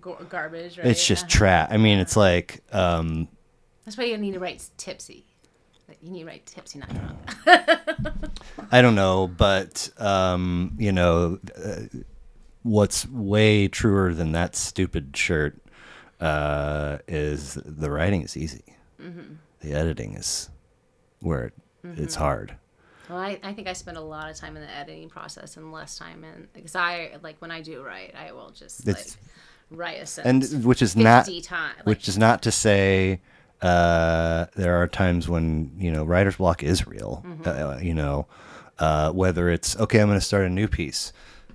But what? Or you're in a piece and you're like, keep it moving. And you're like, but I don't know what happens next. Maybe that is because you need to have a good outline and a plan before you start. But it can also just flood out of you. I remember in a number of spots, I've for good stretches set 3:30 alarms, and I'm in the chair at 4, and I write till 6 and then start the day. And it can, I remember being like, 2 hours I should, and then I transitioned to word count, and it's like I'm not coming up until I've got 2,000 words down. And there are days when that's a struggle, and there are days when it's like, damn, I wrote 3,500 words and didn't even get a second cup of coffee. But very powerful piece. My big problem with that piece now is that I want to write the other side of that. And for why is that a problem? What? Why is that a problem? Well, for the longest time, I didn't think the story was there yet. But having lost my father, a lot's happened in the last probably year and a half that I feel like not just the chapter's over, but like I'm on a new book. And I feel like that story can be told. And then just the time it takes, like, I don't know when I would ever. And this sort of like, how do you like, because it's got like such cadence, and it's got that language, and it's got that rhythm, and do I like try to carry that over into another piece if it's like, and then it's really hard to recreate that because I'm in a completely different space and like the story's different. The voice is very clear and mysterious at the same time. Like it was almost like not Samuel L. Jackson, but like a famous person was reading it, and I think the cadence contributes to that, and sort of that return to the age 32. Which when I was listening, I was like, was he really saying that? Like, well, was he really 32 as a magical? Well, I worked on that for 2 years, and by the time I was done, I was like, did he really say that? Or was that just like something that I just like created? Dreamt up, yeah. And I just like, I was starting to like doubt myself, and then like, I don't know, it was 2 months after I wrote that.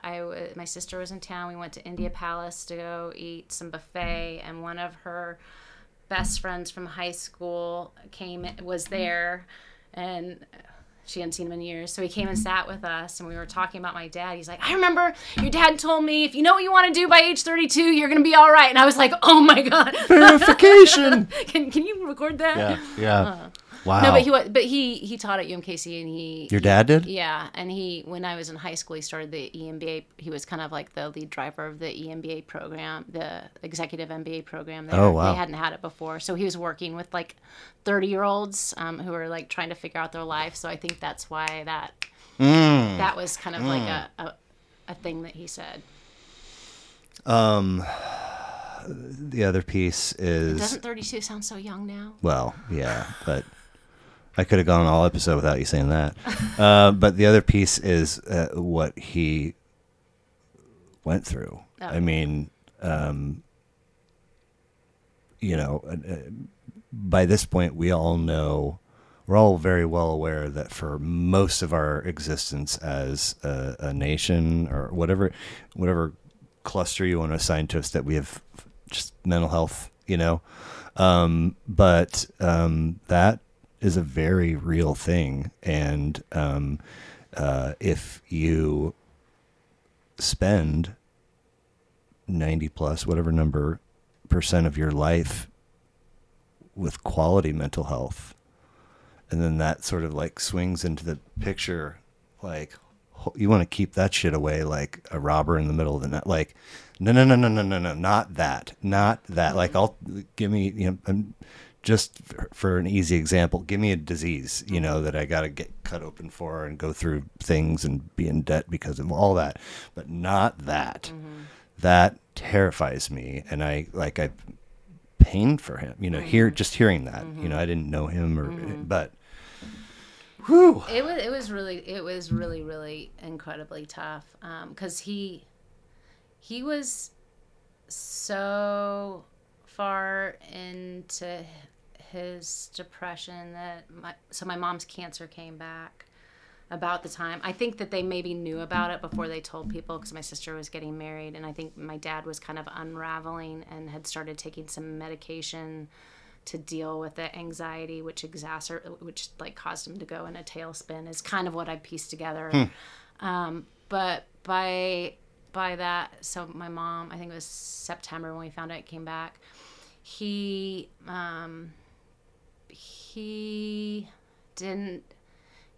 it was like when the recession was happening, and he didn't... Meaning like 08-ish? Yeah, 08. Okay. And he didn't think my mom should do any of her treatment because he didn't think they had money, because he thought the banks were lying. He didn't think planes were flying. He was paranoid. He was delusional. He couldn't even, I brought her flowers, and we argued for 3 hours about how I could afford to give my mom flowers because the whole world, so he was lost. It was paranoid and delusional. And so my mom's slowly dying of cancer. And God damn. and they'd been married for many, many years, and he made her last year a living hell, really. Like, he, like, didn't ever want her to leave the house. She shouldn't go out and have coffee because they can't afford it. Like, it was just a really, really, and we're trying to get him help, and he's just off on reality. and well, and then he was like, he was in bed catatonic for weeks. He was like just wasting away, not eating.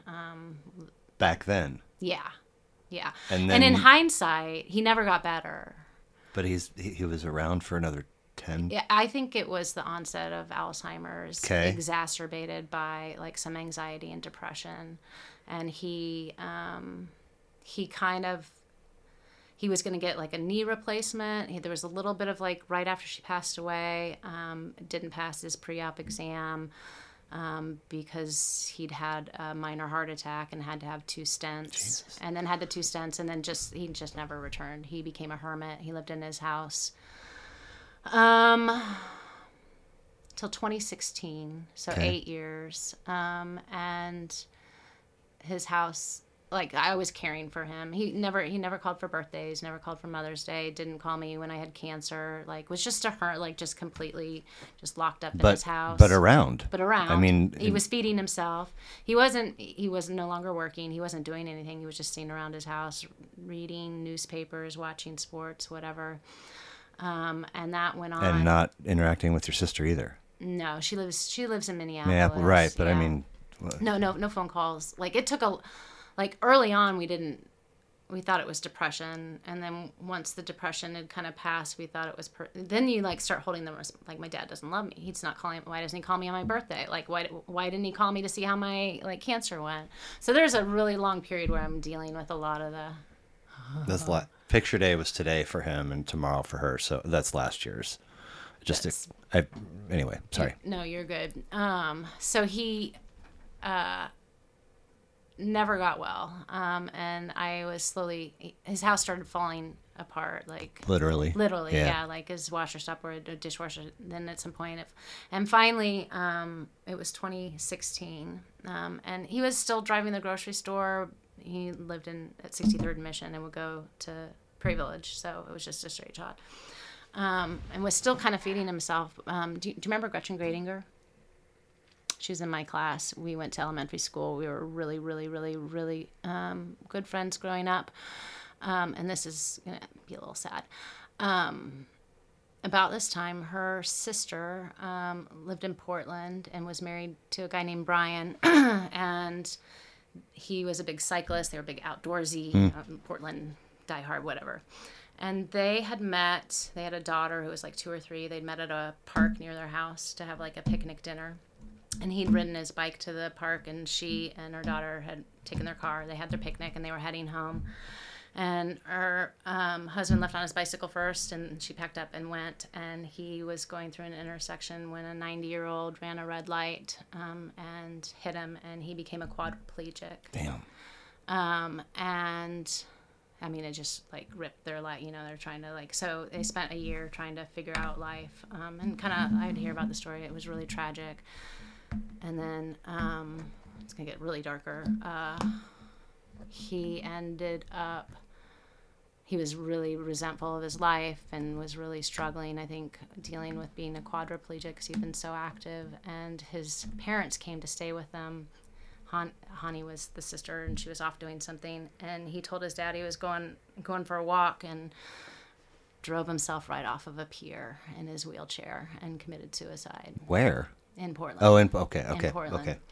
And I found that out, and all of a sudden, I just like all this, like I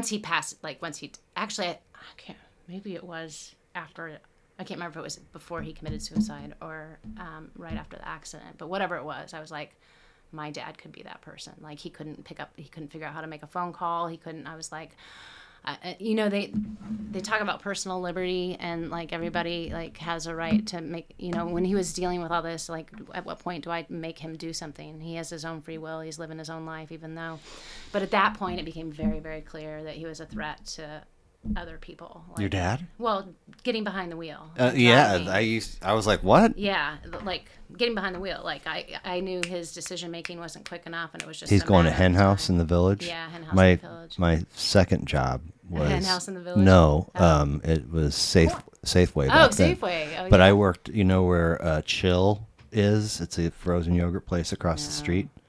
It was TCBY forever. Oh, yeah. I worked there. I worked at Wade's for 5 years. Wow. I know. Old people burning heaters, eating toast. That's crazy. But right, right around the time I started working there, Wade's and then Mission Road, and where you go up into Mission Hills and Tomahawk, and there was a boy on his bike and at the light, and he'd stopped, and there was a car came up and stopped also, and went to make a right turn as he went to cross, and they just didn't see him. And I mean, he was like, I don't know, 10, 11, and killed him. Oh, wow. Yeah, and it was just like I had never to that point in my life like even heard of such a, I feel like, anyway, it was kind of like right here in Prairie Village, a boy, because I'm also a boy who cruises around on your bicycle in Prairie Village. My mom was on 69th Terrace. I went to 6 grade schools. Oh my God. And my final 6th grade, I was at Prairie. And it was just kind of like, oh shit, man. Like, that's not just on something that happens out there on the news and in the movies. It's real people, So you say driving to, I immediately, I can see all the places. And I'm like, oh, should he be driving? But so now you realize it's not safe for him to do that. And then so I told him he needed to move. Like, we knew his father had Alzheimer's, so we knew. And at that point, it was becoming clear it was dementia and not depression. Like, there were memory issues, and there was like just an inability to. I mean, he was a professor, and he like smart people like shit. In the Navy, he was an officer. Like, he was a smart dude, and he just wasn't able to problem solve. And I had been trying to talk him into moving somewhere where like they can feed him and that kind of stuff, and he wanted nothing to do with it. Like, yeah, he would. At some point, I hired a plumber to come fix something, and like he wouldn't even let the plumber in the house. Damn. Like, he blocked the door. This is like 2018 ish. No, this would have been like 2011. 20. Okay. So how? I mean, like what? Go ahead. Oh well, 2008 he had a nervous breakdown. Yep. And then at some point, for a long time we thought it was depression. Yep. And then at some point it was Alzheimer. And at some point there was this fucky middle part where it was part dementia, part depression and anxiety, like paralyzing. But I mean, anxiety. So what was the last 10 years of his life? So 2016 was when that accident happened, and I was like, at this point, yes, like, I'm no longer going to defer to what he thinks he wants for his life. I'm now the grown up, and so I told him, putting yourself in front of the firing squad. Yeah, and I told him, I was like, you need to move. You're unsafe. If you don't agree to go, I'm going to go to a judge and ask for guardianship. And guns a-blazing. Yeah, and I was just very direct, and he's like, okay, I'll move. And I was like, I mean, I'd spent years like trying to convince him, and it was like as soon as I said I was going to go in front of a judge, verbally, you'd brought it up before. Oh yeah. Okay, not just thinking about it. Okay, years tried to talk him into it, and he was like, oh, "Wow." Yeah, okay. Well, because I thought he needed socialization and neighbors and like someone to clean, fix the dish, like all that stuff had been falling apart. So he let the plumber in, please. He's here. So we moved him to Village Shalom, okay. where that is, in independent living in 2016, and he stayed there until he moved to assisted living a couple years ago. Okay. Went to assisted living and then to memory care, where he was for 6 months, and then he died. Okay. And for the past, I'd say, once I realized it was dementia, I no longer when it seemed like it was depression, I could let like 3, 4, 5 weeks go by, living my life, taking care of my kids, not necessarily going to visit him. But as it became dementia, I was more of a caregiver. So by the time he moved to Village Sloan, I'd go spend all day, either Saturday or Sunday all day with him, and then try to go on weeknight, once or twice to go visit him. So from 2016 until he passed away in June, I was spending probably 15 hours a week with him. And it was dementious. Dude. It's just that Dude. it's staff. What's that? The staff and the facility. Oh, they were amazing. Okay. They were amazing. You never had to, were at odds with anybody. Okay. No. And that's why, we had heard really great things about Sure. Village Sloan, and it was really, and they have and the reason why we picked it is because we knew he was going to need memory care. And it had the stage, so we wouldn't have to move him from one facility to the next. They could do it all in-house. And so they even had a woman. So his house was falling apart. There was lots of mold. So we just basically, it's one of those ranch houses in Reinhardt Estates that got torn down for like a $1.5 million or whatever joke. I tried so hard for that not to happen. Tried so hard. How? What do you do? Ask around, trying to sell it to someone who wanted to fix it and not tear it down. And then instead of just putting it on the market for whoever, but that's what you ended up. So I spent about a year trying to do that. And actually it was, so 2016 when we moved him, and 2017 is when I got breast cancer. So that entire year, I talked to different people, and someone would almost buy it, and then they the price wasn't cheap enough for them to put all the work in. So there were 3 or 4 different friends of friends who wanted to buy it because it's a coveted area. And where was I going with the story? It ended up getting. Oh yeah, so we went away to spring break. And someone had told me you should take this amount, no less than this amount. So that was kind of like a bar that I hit. We came back from spring break it was the same week I found out I had breast cancer. And there was an offer from one of the developers for exactly the amount that I shouldn't take less for. And it was nothing, no strings attached, no, I didn't have to, they were going to tear it down so they could tear everything down with it. So I didn't have to empty his house out of stuff. And I was wait, cancer, what? I'm done. You didn't have to go I didn't have deal with all of his belongings? Well, I dealt with what I wanted to keep. And you left the rest there? I left, and they just tore it down. Threw it in it was all covered in mold. 1-800-GOT-JUNK? No, I think it's just dumpster. Bulldozer. Oh, because they tore down the house with stuff in it. Oh, I don't know if that's actually how they did it. That's how I assume they did it. Right. And so we salvaged some stuff, but most of it was just covered in mold. Yikes. That mold's evil, and I didn't want any of that. So we donated what we could, kept what we really wanted, sure. And the rest, which actually makes downsizing the house a lot easier because then you don't have to deal with all of the stuff. So. Yeah. Well, we were. I don't remember messaging. Mm-hmm. I don't know what. I must have seen a post of yours and been like, I gotta see if I can get Meg, and you were like, my busy season's around the corner, so let's circle back at X date, and then I saw your post and I was like, fuck, and but I bring that up because I think that you wrote my daddy. Mm-hmm. And it struck me then, and now listening to what the last almost 15 years of his life was like, not only for him but for all of you and your people, it sounds like forgiveness and mercy and positive, yes. But in my essay where I talk about, I read and I wrote yes. in the words. I joined writing group, the library writing group. The Kate Gase Walton, the woman who I wrote it for, I met her actually. Guy Raz, Guy Raz. He was on All Things Considered. He was one of and he had a writing competition. I think it was quarterly, and it was 3-minute fiction. It was 250 words or less. They'd give you a prompt. You'd have a week. And you write it, you'd submit it, and then they'd have the winner. And so I was just looking for just something to get me right. I needed something to write, and I just needed an engine. And so I started doing those. And there was a Facebook page for 3-minute fiction where everybody'd write. And this would have been probably 2012, 2011. When Facebook was still cool. Yeah.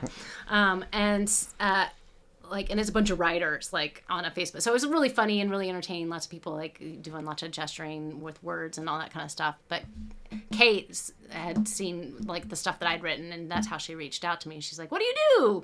We write about it." And so I hadn't met her when she did that. But anyway, in my writing, all these little things, I didn't realize it at the time, but I kept writing these really horrific male characters. But ones that like you could feel you knew why they were, so you had sympathy for them. So it was like, I realize now that I was like trying to figure out a way to like forgive my dad for what he had done through my writing, through these sort of characters, and it really was actually done is like kind of an air quotey kind of thing, right? He was never like maliciously right. But it allowed me to really like, if I could forgive that character that I had created in my writing, then I could figure out how to like forgive him. Like if I was able to create this sort of scenario where they were more awful and I could still find forgiveness, it allowed me to help find my forgiveness. And forgiveness also in air quotes. Yeah. Like, I mean, he doesn't. At peace. Yeah. No,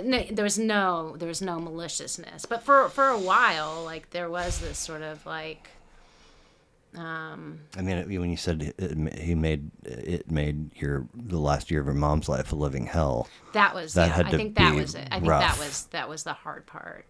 To really like, just like, you think anybody who's dying of cancer should just be like surrounded in love and kindness and harps and angels and chocolate and whatever. And she didn't really have any of that. I did my best, but you can only do so much when you have 3 young children, and you're trying to like navigate all that. Right. I hate to interrupt this fantastic flow, but I have got to pee. So let's take 5. Okay, sounds good. What did you say? You have a funny story about what? Oh, about habit. My husband tells, he learned it in his MBA program. There's a story about a woman who was teaching her daughter how to make a Christmas ham or something like that, and she's like, put it in the pot, and you cut off the side of the ham, and you put it in the oven, and girl's like, why you cut off this? And apparently grandma's oven was really small and the ham wouldn't fit in the oven, and she always cut off the side so the ham would fit in the oven. And the daughter just learned that you cut off the edge of the ham. It didn't matter, like it wasn't. She had a bigger oven, probably. Just those habits we just keep doing. Right. Wow. Man. Heavy stuff. Mm-hmm. I mean. So I have another story.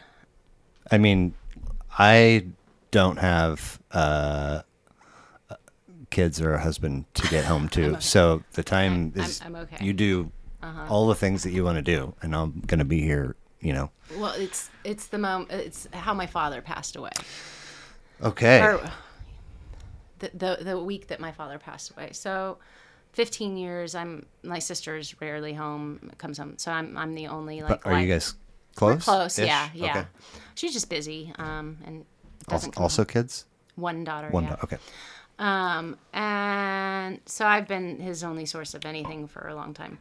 So I got accepted in the program in the PhD program in February. And one of the things that I always tell my students, usually on the first day of class, is that my biggest regret in college was not doing study abroad. And in trying to convince them to do study abroad.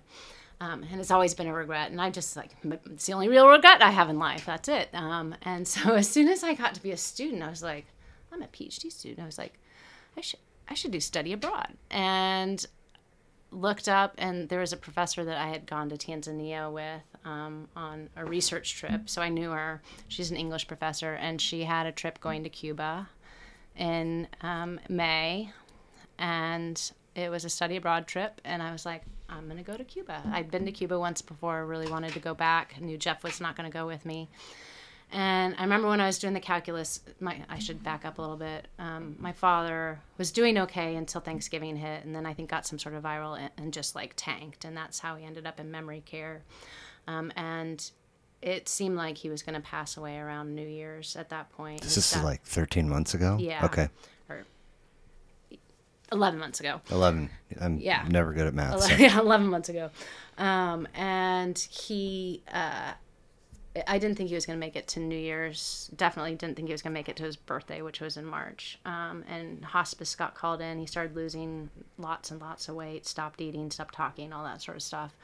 And so I was like, I'm gonna do study abroad. Like, he's not gonna be here. It's gonna be done. We had hospice come in. We thought it was gonna be. I didn't think it would be a problem. And if he lived, what are the chances that he would die when I'm in Cuba? And so I went ahead, signed up, put down my deposit, and I went. It was mid-May. Well, my father did terrible, was on like death's door, and then all of a sudden started eating again and started putting on weight and started like doing all these things. He was like not, he wasn't like suddenly cognitively there, but like health wise, he was coming back, and people can live for years like in the semi like non-existent, as long as they're eating and not getting sick, they're fine. And so as the spring wore on, I was like, well, he's not gonna pass away while I'm in Cuba. That's not going to happen. And so I'm a photographer. End of the semester is commencement. I was supposed to shoot commencement on a Sunday and then leave for Cuba at like 5 o'clock in the morning on a Monday. And 2 weeks before this happened, I got a call from Village Shalom that my father had tested positive for COVID. This was the day that they announced that they were lifting the nationwide pandemic. Like, the day, like literally, like I heard that news and then got the call. He wasn't sick, that someone else had like been sick and they were testing everyone, and he tested positive. And since I was like going on study abroad and I was taking a class and like I was just doing everything, I was like, I can't get COVID right now. So I didn't see him for the 2 weeks leading up to when I was going to leave for Cuba. Yeah, because that's the window, right? Yeah, 2 weeks. That's the window. Except for 2 days before I was supposed to leave, the hospice nurse called and said that he's really starting to deteriorate. It looks like he's going to pass away when you're gone. You need to be ready for him to pass away when he's gone. You need to be at peace with leaving him if that's what you choose to do. Wow. Okay, and, hospice. And was just really frank with me and just told me I needed to do everything that I needed. There's value in that, right? Yeah. Frankness? Oh yeah. Okay. Oh, yeah. I was really thankful for it. That's what I needed because it allowed me to make a decision, because I knew once I went to, like in Cuba, you don't have phones, you barely have internet. Yeah, well, they have phones, but we could only WhatsApp. I could only WhatsApp with my sister and my husband. Okay. And you only have Wi-Fi, like if you're at a fancy hotel, and then some of like, you stay in homes instead of hotels, people's homes. And so some people have Wi-Fi, but they only turn it on when the guests are there. And so it's like, it's really hard to communicate, and you're pretty much cut off from the rest of the world. There's not a lot, Wow. news. Things are not good in Cuba right now. Like they could. It could be different, but it's that way intentionally? It's that way because they're all the above. Okay. All the above. Like they border the Dominican, right? Yes. And you can go to the Dominican and have Wi-Fi and I stuff. think the government has cut off the community, because you can't use credit card. You have to take all cash when you go to Cuba. You can't have any plastic. So you've got to like really plan for emergencies and all that kind of, like, you have to bring all of your toiletries. There's not a lot of stuff. But the pandemic really hit Cuba pretty hard. A lot of people aren't eating meat. Like one of the people we met, he was in a band, but he had to like shoot rabbits during the pandemic to feed his son. There's not a lot of, like, all the phones that the people had, like the people that we know, the teenagers, they've been brought in by tourists who've come and like given them to someone who's handed them out. Like you can't go buy a phone in Cuba. Like they just don't have that. They don't. Major gasoline shortages. Really? The only people who were really getting gasoline were tourists. That's it's like one of the many, like, especially imagery things that Cuba is like, all the old cars. Yeah. I mean, those are tourists. So there's gasoline, but it's so expensive that only tourists can afford it. All of those cars that you see in pictures are just tourists? Those are people who do that for tourists. Okay. I mean, some people use them for transportation, but most of the fancy bright colored ones, convertible ones, that's all like part of the tourist industry. So they're people own them, and then they take people around for rides. That's how they like can make money. Okay. Man. Anyway, it's really not good in Cuba, including So the let's communication. go study abroad there. Yeah. Well, it's actually really good. I had 2 nights. I went and spent like all night with him. The 2 nights before commencement, he was like on the back end of his quarantine, and I was like, I'll just let the chips fall if I get COVID. And I went. So you threw the 2-week thing out the window. Well, I had not been around for 2 weeks. Okay. So he was supposed to end his quarantine the day that I was leaving. So I was there 2 days before he was supposed So it was safe-ish. It was close. Safe-ish. Yeah. And I, for the most part, wore a mask. He was not, because he was dying. And at that point, you could tell that he could sense that I was there, but there was no language. There was no eye contact. You could tell that he could sense that I was there. there. He could hold my hand. If I spoke, he would squeeze my hand when I spoke. Wow. So there's a little bit of communication. But I sat bedside. We listened to music. I talked to him. I told him what the hospice nurse. I was like complete. So I was able to do everything that I felt like I could possibly need to do while I was still with them. What kind of music did you put on? Do you remember? Classical. Okay. Classical. And Creedence Clearwater Revival and a lot of 70s. It was kind of. Did you feel at any point during that hang? Did you feel passages or portions or energy from that piece springing in and out and around you? The written one that you read. Sorry? So you're hanging with your dad and he's holding your hand. You can tell that you're there. You're listening to music and all this stuff. Did any energy or passages from that piece that you wrote, that you read, was that kind of like... Oh, it's always in there. Okay. No, I mean, but in that moment, I would imagine that a lot of sentiments that live in that piece were also... For sure. Oh, yeah, for sure. So I said goodbye. And then I went and I shot commencement and then hopped on a plane to Cuba, knowing that would happen, and had talked to everyone and their dog about, this is what we're going to do if something happens, when it happens. And so I was 3 days into my Cuba trip, and we happened to be at the National Hotel of Cuba. It's famous place for Castro and what's his name? Che Guevara. Yeah, and who else? Someone else. Anyway, so we're getting this nice little lecture in this grand hotel, and they had Wi-Fi because it was a very nice hotel. And we're getting this lesson on, the Cuban Missile Crisis and everything that was happening in the 60s. And I got a text from my sister that the hospice nurse said that he was molting, and what does that that's mean? when your color, you start turning purple, and lots of it's blood's not flowing and so it's forth. an imminent sign of death. It's an imminent sign of death, usually within 48 hours, 24 to 48 hours. So I found that out, and I was like, okay, it's going to be happening in the next day or so. And obviously I started crying in the middle of the lecture around all these students. And the students, there were 3 KU students, PhD students, and then 9 students who were from Donnelly College in KCK. Are you familiar with that? Oh, yeah. Oh, are you? Yeah. I did social work in KCK for 3 years, and I would either go out in the community with kids, go to their homes, or go to their schools. So you're familiar with all that area? All of it. So you probably know the types of kids who grew up in that area. So there was a teacher at Donnelly College who knew this professor at KU, and she was an English teacher, and she basically had all these Henry Block scholars that were coming through Donnelly. That's where you get a full ride. You start out at Donnelly, and then you end up at UMKC with a 4-year completely paid. And so she has all these, and they're really bright students. There were 9 of them. 2 were undocumented families. 2 were refugees. 1, Honduras, Kenya, Tibet, Laos, Mexico. Well, that one was born here. I forgot what the other ones. Anyway, so really bright students who are really they're Block scholars, so they've shown that they have a lot of motivation. So really, just kind of my favorite kind of student. Yeah. They've been through adversity. They know perspective. They have these different perspectives, just the best. So a lot of times, I've never taught, but I've been in a lot of different settings, and it seems like a lot of times those kids by the time they're in your presence and they're jazzed about their education, Oh yeah. right? So I then have you're like, I can't fail. I gotta fucking bring A+ game every day. You know what I'm saying? And I'll get into that.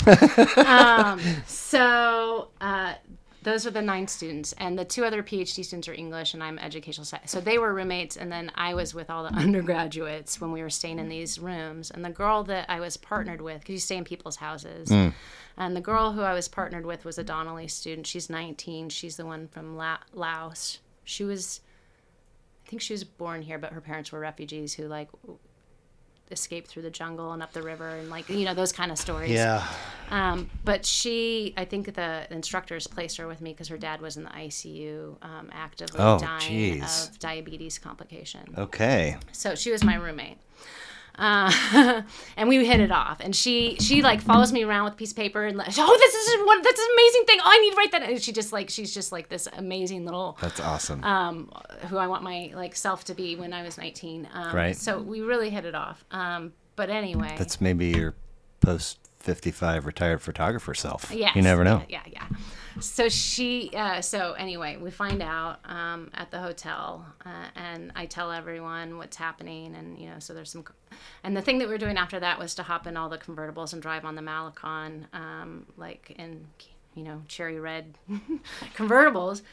And I'm like processing that and at that moment, like all 15 years worth of grief just like hit me, just like before he had died. It was just all of it just came flooding at me. So it was really, really, really intense.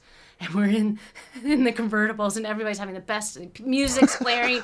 Everybody's like, they're all 19 writing, and I'm just like in this, like I have an out of body like memory of it, like me floating above everyone. I was like completely disassociated. It was a really surreal sort of experience. And then we went up to this thing and did a little lecture. And then we went back to they call them Casa Particulars. That's like an Airbnb. And so we went back there, and everybody was showering and getting ready to go out to dinner.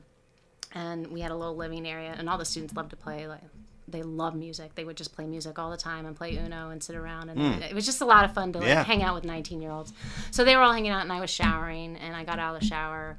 And we happened to have, it was one of the only places that we did have Wi-Fi at our Casa de Particular, and there was a message from my sister that he passed. How long between messages are we talking? Like 3 or 4 hours. Okay, so and I was ready for 24, so I wasn't quite ready for that. And then like back in the shower. Yeah, but then you're like, I'm like in a room by myself, and like I've just found out my dad has died over WhatsApp, and I can't talk to my husband. I can't like talk to it was such a like weird moment, because you just don't expect to be like here. This is how, okay. So I thanks. So I kind of like, and I was in my room by myself. I got dressed, and you know, it took probably like an hour of just like processing it, and then I walked out of my room out into the living room, and there were 4 people there. My roommate, her name's Sarai, and then a guy named Marco, a guy named Abdul, and a guy named Raphael. Was it Raphael? No, sorry, Addis. Addis is from Tibet, Kenya, and Mexico, and then Laos. And all 3 of them were refugee families. And the 3 boys had all lost their fathers when they were teenagers. Damn. And I walk out, and that's who is giving me my first hug. And they were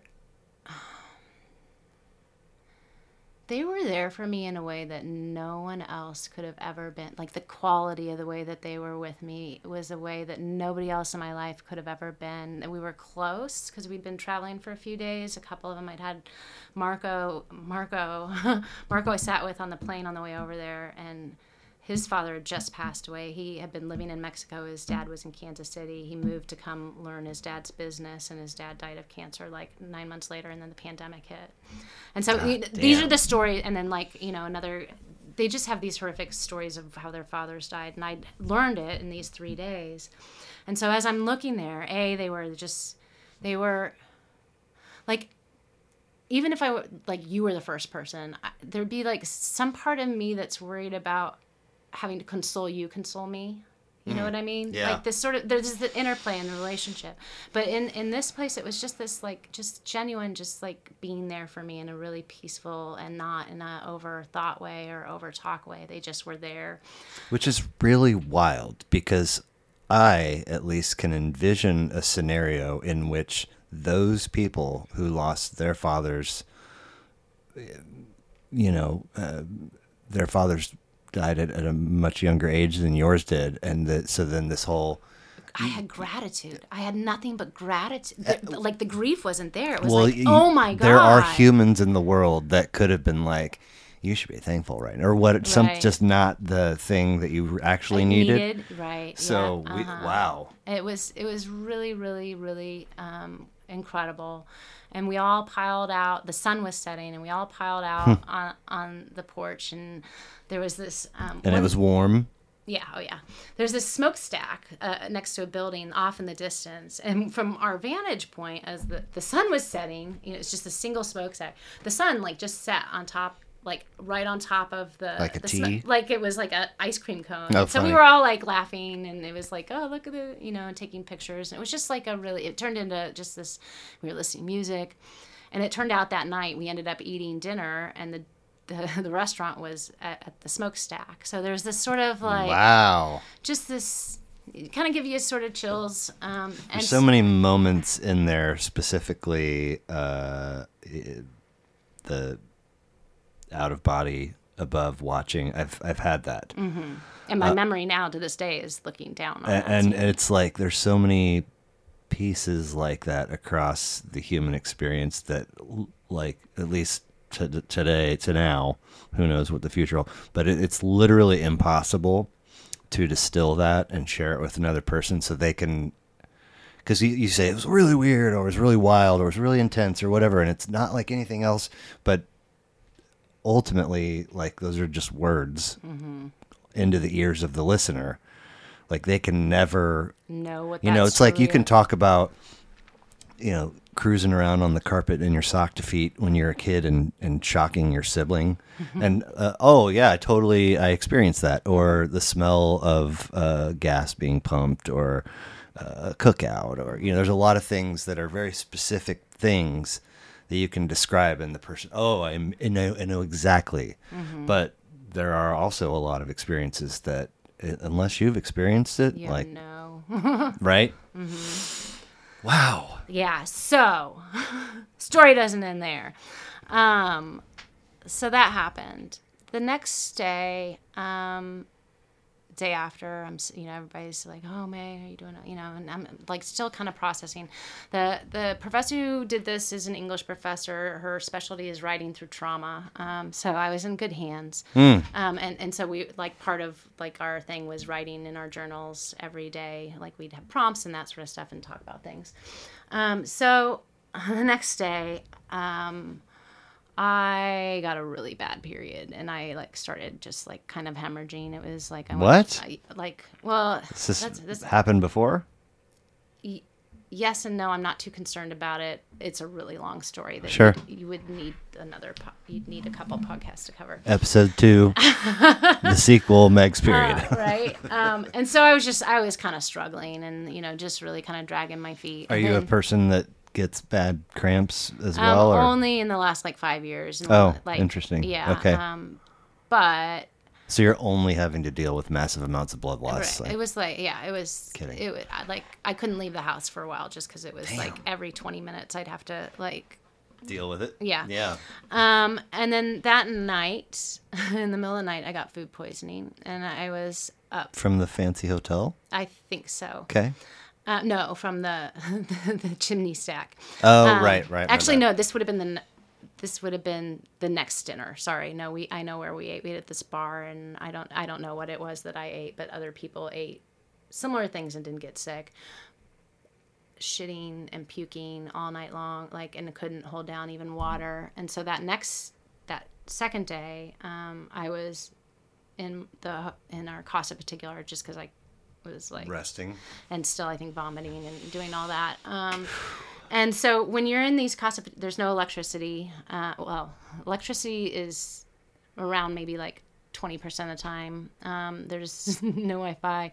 The power goes in and out. I was going to say, is it scheduled or is it random? It's random. Okay. And so that day It's pretty creepy. as I'm well, they're used to it. As I'm getting over the food poisoning or whatever it was, I'm laying in a dark room, without Wi-Fi and no TV and no one around me. And I'm on day 2 of processing my dad, writing. And so I just basically spent the entire day, like, just journaling. And it's this, like, when you go back, it's like hallucinatory writing. And it's just like, words and like all that kind of stuff. And the next day, I finally started getting my wits about me, put some food. We went to the next town, and we're getting off the bus, and I have my backpack, and it's cobblestone. I take one step off of the bus into a missing cobblestone hole, twist my ankle. Oh, dude. And then blacked out and was passed out on the road for about 10 minutes. Couldn't walk on my foot after that. So spent another day in another Casa Particular without air conditioning, Wi-Fi, or electricity, still processing. And so this whole time I'm spending thinking about my dad, thinking about stories, thinking about all the, the last 15 years. And journaling. So and if I had been at home, like, dealing with my dad's death, I would have been busy. I would have been working. I would have my family, and I just wouldn't have been, like, sitting with my thoughts. And so I sat with my thoughts for about 3 days and had nothing to distract me, and it was medicinal. Yeah, maybe. It was. And what's so interesting is, like, your dad's doing this for 15 years. You imagine all the ways that you wish it could have happened. Like, I cannot tell you how many times I know you're religious, but I'm not religious, but I prayed that, like, just take us all out of our misery, like, so many times. And I'd imagine, what if it happened this way? What if it happened? And never. Is it just because of this that you say that? Yeah. Okay. Never, ever imagine that I would be in Cuba. Like, it was right. But it was everything that I needed. Sure. Because it just, like, created this space for me to just, like, disassociate from everything and just grieve it in a natural sort of, I don't know.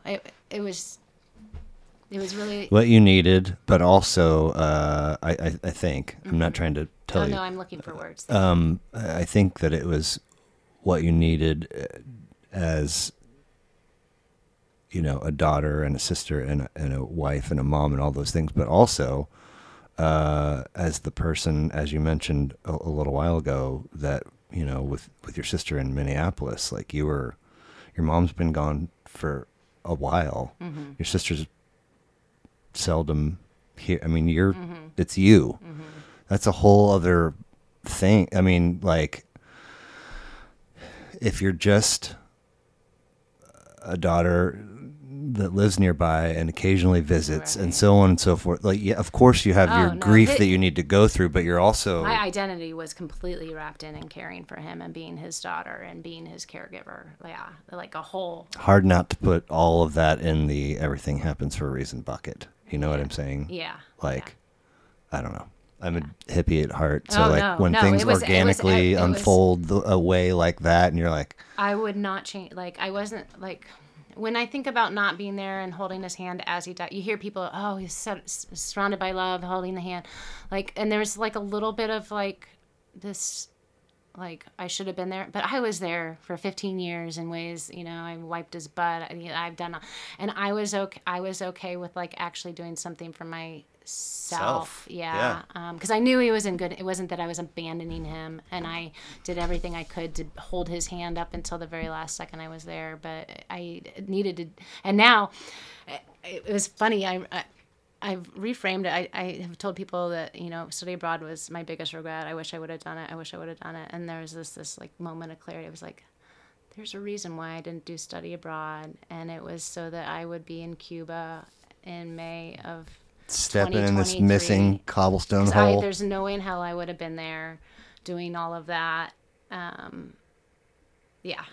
It's everything that I needed, and wow. Gives me really sense, like, I like all the closure that I could possibly want, and just enough mystery and magic and, like, this sort of, like, connection.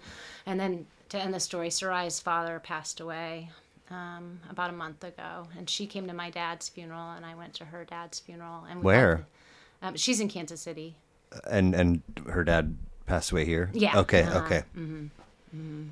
And we've like developed this really incredible bond, and like I don't know anybody of my friends who like there are people on Facebook who I know, but none of my close friends have lost a parent anytime in the most recent future, and it's just really interesting to have someone to share that with. Right.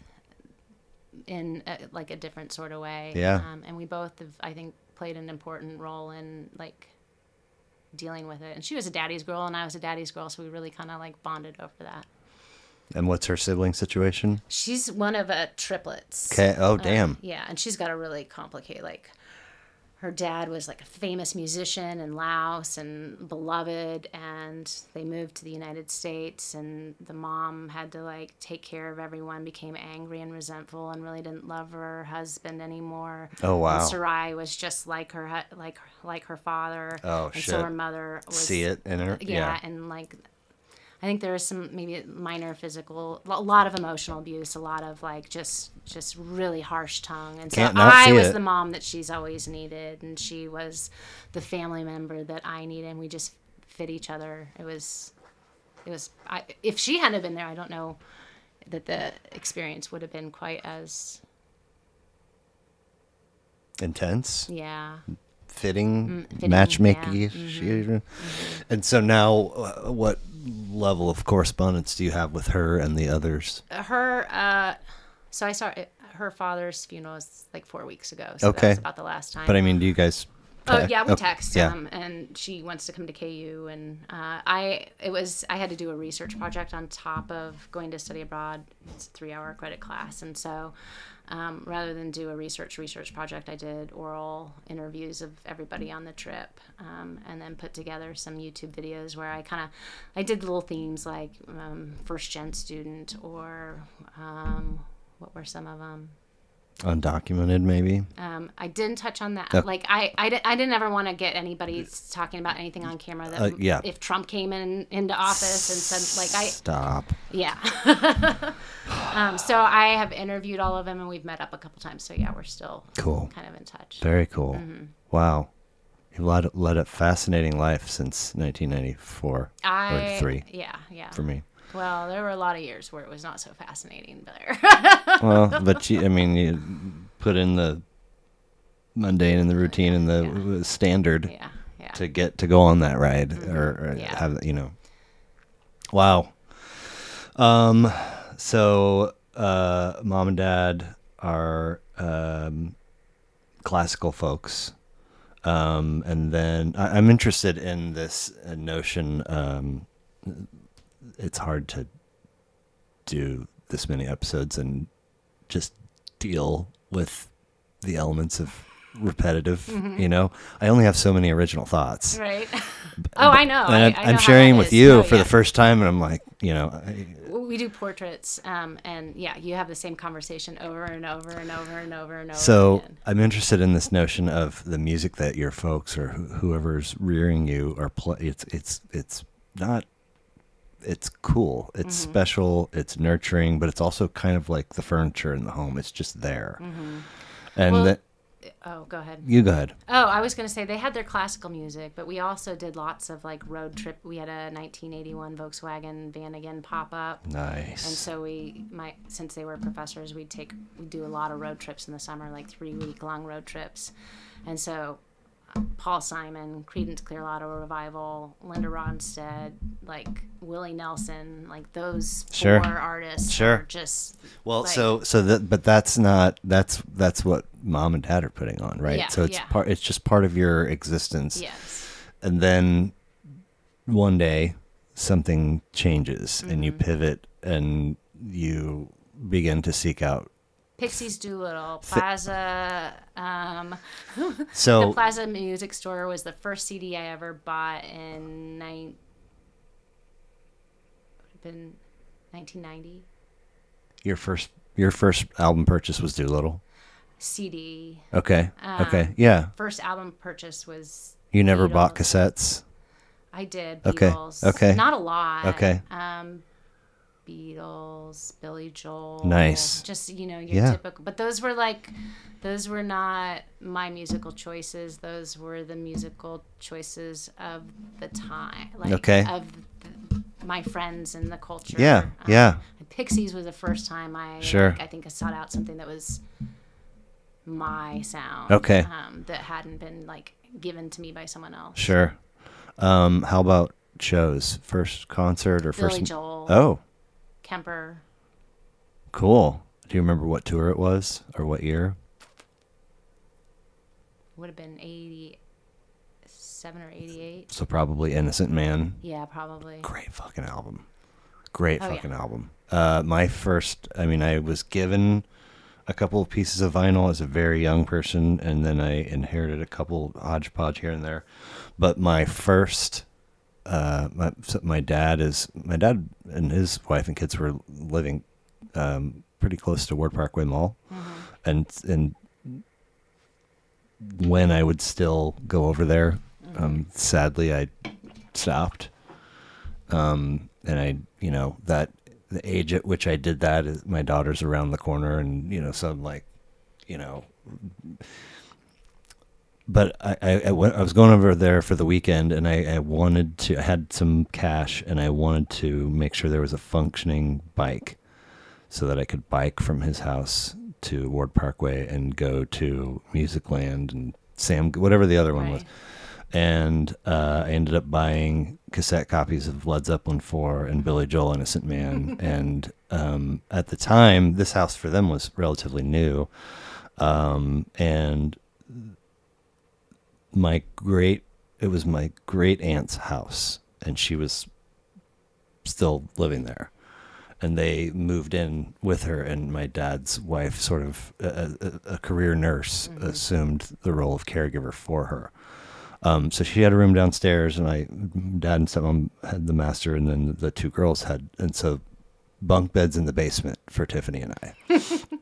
But I got back from that bike ride, and, I was like, there was a single cassette FM AM stereo, and it's like, I need to have this in the basement alone for a while. And I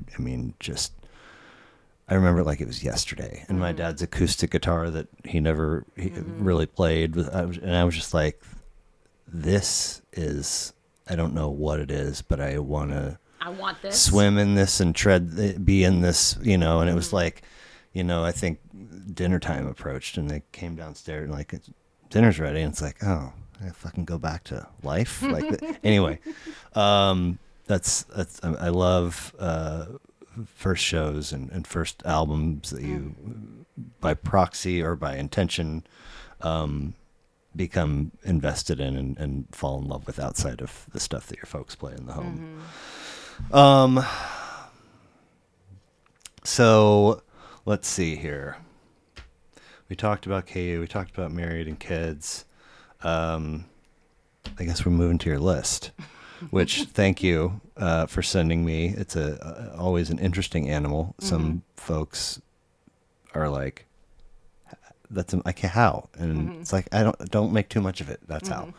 And some folks got to deliberate for a little while. Some take a very long time. Some people, it's like they've been waiting for the opportunity. Here, it's like, oh shit, all right.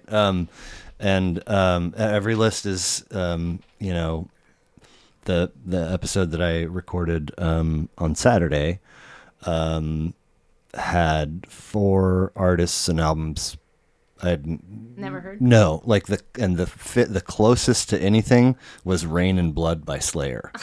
And that also was maybe the mellowest. Everything else was, so it's like try to sit with that, Do you try to listen to people's songs before you albums? Yeah, albums. Oh, yeah. And most people are giving me 5.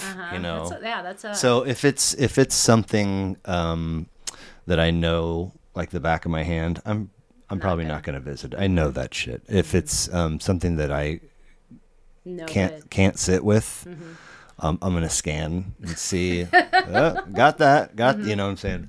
And to be honest, there's not. It's seldom is there sufficient time to really take in, 5 full records and put together notes and look up a little bit about the bands and so on and so forth.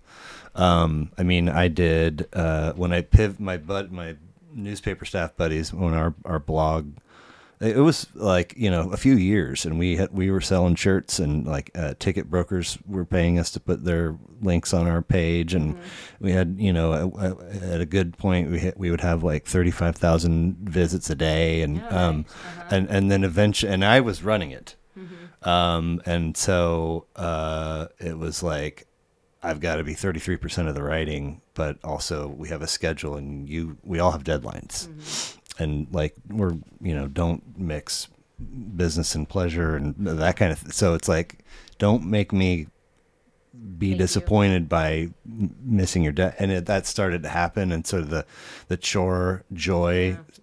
And so anyway, I was like, this was fun, I'm gonna just do it on my own. And so the first project I did was ranking the top 25 Bob Dylan albums, and there were like 36 at the time. And I was like, this has to be, each album has to get 3 uninterrupted listens. Oh, wow.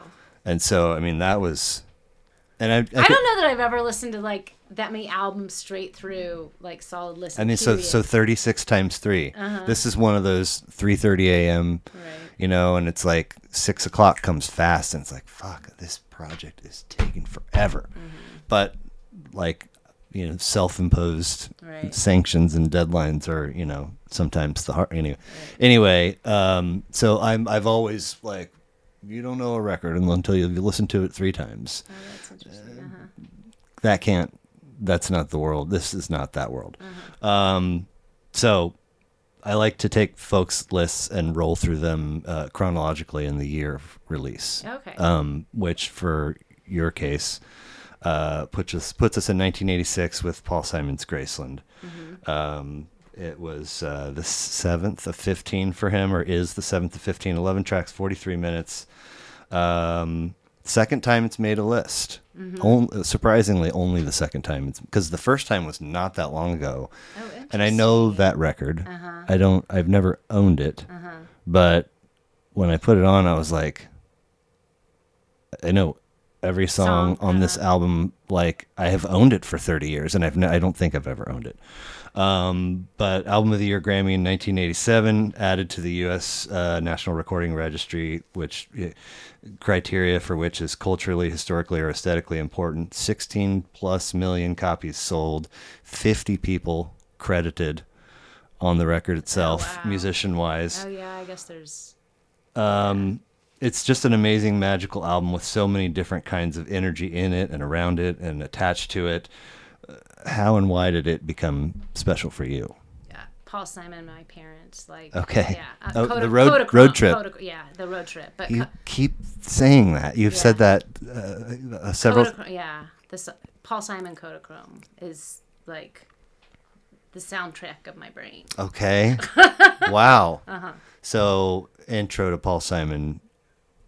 Through that. Part of those 71 pop-up VW road trips. Yeah, and we listened to Graceland over and over and over, to the point, like, when my sister did come back, and she did not come back. She'd come back every, few months, but one of the times that she came back, I wanted to play Graceland, and she asked me not to, because she had lots of very, like, distinct, intact memories with my dad around Graceland from previous years that she didn't want to introduce dying memory. Like, every time you, like, recall a memory, it changes because you bring whatever's happening in the new moment.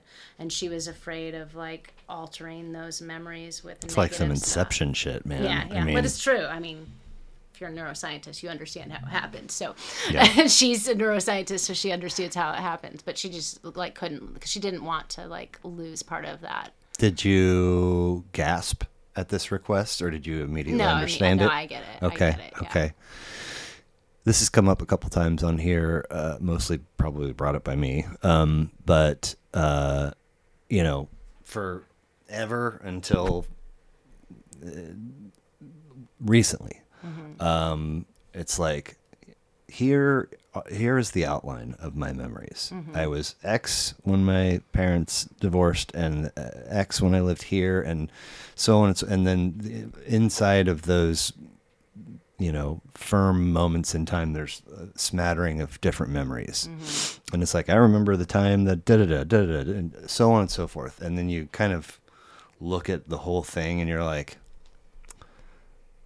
how many of those actually are memories, and how many of those are 1,000% rooted in flipping through photo albums or hearing stories? Right. Yeah. And it's all of a sudden it's like, I don't know. Right. And and so I read something not too terribly long ago where it's like when you recall a memory,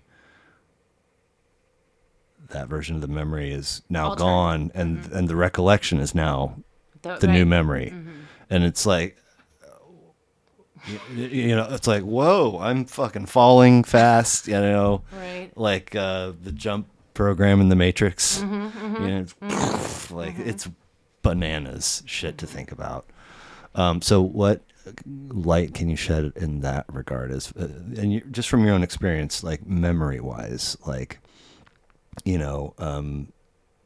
think you were just touching on it a second ago, where it's like every time you altering of the memory, you know what I'm saying? Like, what can you add to that? For that album in particular? No, just memory in general. Like with like your sister didn't want to alter that memory by introducing dying. And so then this concept of every time you think of a memory, it's altered, and so on and so forth. I mean, I imagine you've given this. Well, even like if you know what you want to do by age 32, like that's a memory that like was there and then almost like grew and was like almost this thing to the point where I was like, I don't know if that's true. I don't even know if that guy's my dad anymore. It's so. But otherwise, I don't know. That's a tough one for me to like. Well, it's foundation shaking. Yeah. Because, like I said, forever until recently, it's like this, that, and the other thing, and so on and so forth. Then it's like, dude, how do you know? And it's like, oh, now that you got me thinking about it, I don't know that I do know. Anyway. Yeah, actually, now that you bring it up, there's like some discussion. So my sister, and I'm gonna be totally candid. So don't put anything about her out in the world, because I wouldn't want her to. I'm sure she wouldn't have a problem, but I wouldn't want to be talking about her on your podcast. But for the story, she grew up. I was always like the pretty skinny one, and she was like the athletic, like bigger one. And she was smarter than I was. She was a better athlete. So I always looked up to her in competition and was like, if I could just be a better student, if I could just be better. And she's like, if I could just be more popular, if I could be, and so there's like this sort of like, this weird, and where am I going with the story? I just totally lost my train of thought. Memory and. Oh yeah. So, my sister, in everything that we've been dealing with my dad and stuff, it started therapy, 5, 6, 7 years ago. And most recently it has, like, in the last 2 or 3 years, seen a different therapist. And so my sister has some body image issues. She was always, much heavier than I was, and just never really proud of her body. And so they started working on body image, and with Sarah's confidence, and kind of like an obsession with like food and workout and just this sort of like angsty sort of stuff. And in her therapy, she realized that it was the way that my parents talked to her about her body that helped her like canonize this like notion about her body. Like my dad would always talk to her about being the tough one, or the one that was like a football, not feminine sort of terms, these sort of like de-feminizing sort of language. And my mom would always be like, we're Bertha and something, like my mom had a belly and she had a belly, but there were this language and this culture of talking about her body in a way that culture didn't talk about women's bodies at the time. It was part of why she's always had these and so in this last year, as my dad has been dying, and she's doing better now, but about a year ago, she was angry at my dad for like canonizing this thought process inside of her. Not angry, like she didn't like hate him, but she was just really conflicted, and just like realizing how much that they're, and so that's like a relearning. And so as she's talking about this, I was trying to walk the line with like, it wasn't the reality that I experienced, because that wasn't the language and those weren't the conversations that they had with me. So for the two of us to like grow up by the same parents, but have these two completely different messages about body and image. And in some ways, as she's talking about, because I didn't experience it, I didn't feel comfortable with this sort of like blanket, well, he's, you know, blah, blah, blah, blah, blah, you know, that sort of stuff. So there's this weird like sort of space where like I wanted to be supportive, but it also wasn't my reality, and trying to negotiate that was tough, a little tough. Yeah, it was tough. And just trying to be there for my sister, and my sister trying to understand that it wasn't my reality, so I can't be like on her bandwagon, like, oh yeah. And she's come around, like my father was also a huge feminist. Like I was, you know, huge in math and science. I mean, we're both in, you know, I got a computer science major, so he's also a feminist, but also like, you know, talks about women's bodies. Bunch of nerds, those Heimovics. My God. Yeah, he's silent generation. He's like pre-boomer. So like, there's some stuff that's entrenched in there, just the way that. And I remember in the later days when he was still talking. We were watching women's rugby, and like just the way he was talking about I was like, and it was when Sarah was going through all that stuff. I was like, oh my God, this is exactly what Sarah's talking about. Like, why are they so big? Why they've got really, you know? And he's talking about these women, and I was like, oh well, yeah. But that's, I think, a way that memories change and are intact and kind of shift with the time. But like if you had asked my sister 15 years ago, like there wouldn't have been any sort of like awareness or realization of the way that the language that we used in our household impacting her self-confidence and all of that.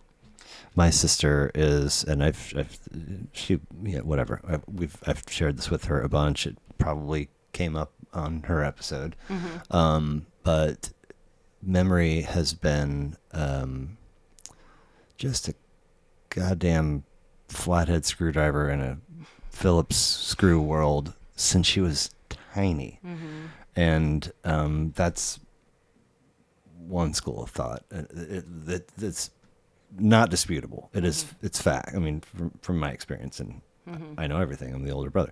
But then there was also an episode that I caused that may have, it did result in a head injury. So like those things, I don't know, but it has been, it was very much not on my radar in youth, not even into my. There might have been an isolated episode or two, but now there's a whole like hemisphere of just inaccurate, twisted, not sinister twisted, just different perspectives, like DNA helix, and it's like that's not how, and she acknowledges it on some level, and sometimes we have to like have a 2-second powwow and be like, it didn't go down like that, man. It's and she believes me and participates in that conversation for however long it lasts, and then she goes back to being herself, and it's still it's still mapped that way. And like I want to be frustrated, get the right stuff in there, but there's nothing I can do about it. Right, no. And so it's like, okay, like it just, I can't, there's nothing I can do about it except for just, okay. Wow. I mean, and some of these things, like like I said, she believes me on some, but some it's like gospel, she's like, that's not, I'm like, dude, like if only there were footage. There's not footage, but right. Anyway, it's a really, really weird, notion here in the old human landscape. But from 86 to 89, Doolittle. Doolittle has not made anybody's list. It did make somebody's list, and it's somebody that you know. And they... I'm sorry. when it came time to, because it was the same. Hey, yeah, and then okay, let's start the conversation. Oh, so here's I'm gonna do it. I'm gonna do a thing. Was the phrase? I'm gonna give you one high school, one college, and one adult or married, whatever album, and there were the three like very much fit in those time frames, and Doolittle was on the list, and I was like, ooh, wow, and then I was like, okay, well, here's the list of dates. Hello, and I can only two, maybe three times. And I should know you, if it's the third time, but I can't just be like, you gonna do it? You gonna do it? You gonna come? It's just like, if it's gonna happen. It's gonna happen. Yeah. So a long time ago, I was like, oh, we're gonna talk about Pixies, and then it never happened. So I never even got to the point of looking it up and revisiting it until we were firm. What a fucking banger of an album! Like I knew I couldn't by title say I know that track and that track, but I knew there was going to be three or four that I know really well, and it's like, nope, I know this whole, because I think I was just cassette, A to B and B to A, and just until I had my fix, and until the next time but this is a first purchase for you? First CD purchase. Yes. Okay. And you said the Plaza? And I didn't even have a CD player. Not even in your car? No. Or anywhere? No, I got one shortly thereafter. Just show people. Look at these liner notes. This is sexy. Why? Why did you? First of all, there was a boy who had talked about it, and I think I listened to it, and I think it was "Here Comes Your Man" was probably the. Yeah, I think that one I had heard, and that was just enough. That was like, and it was kind of cool and different. It wasn't anything my parents knew, so there was a little bit of that. I didn't know them well when I bought it, but it by far would be the top album as far as second. I put Lauryn Hill's for as far as it becoming part of my DNA. I see. Okay.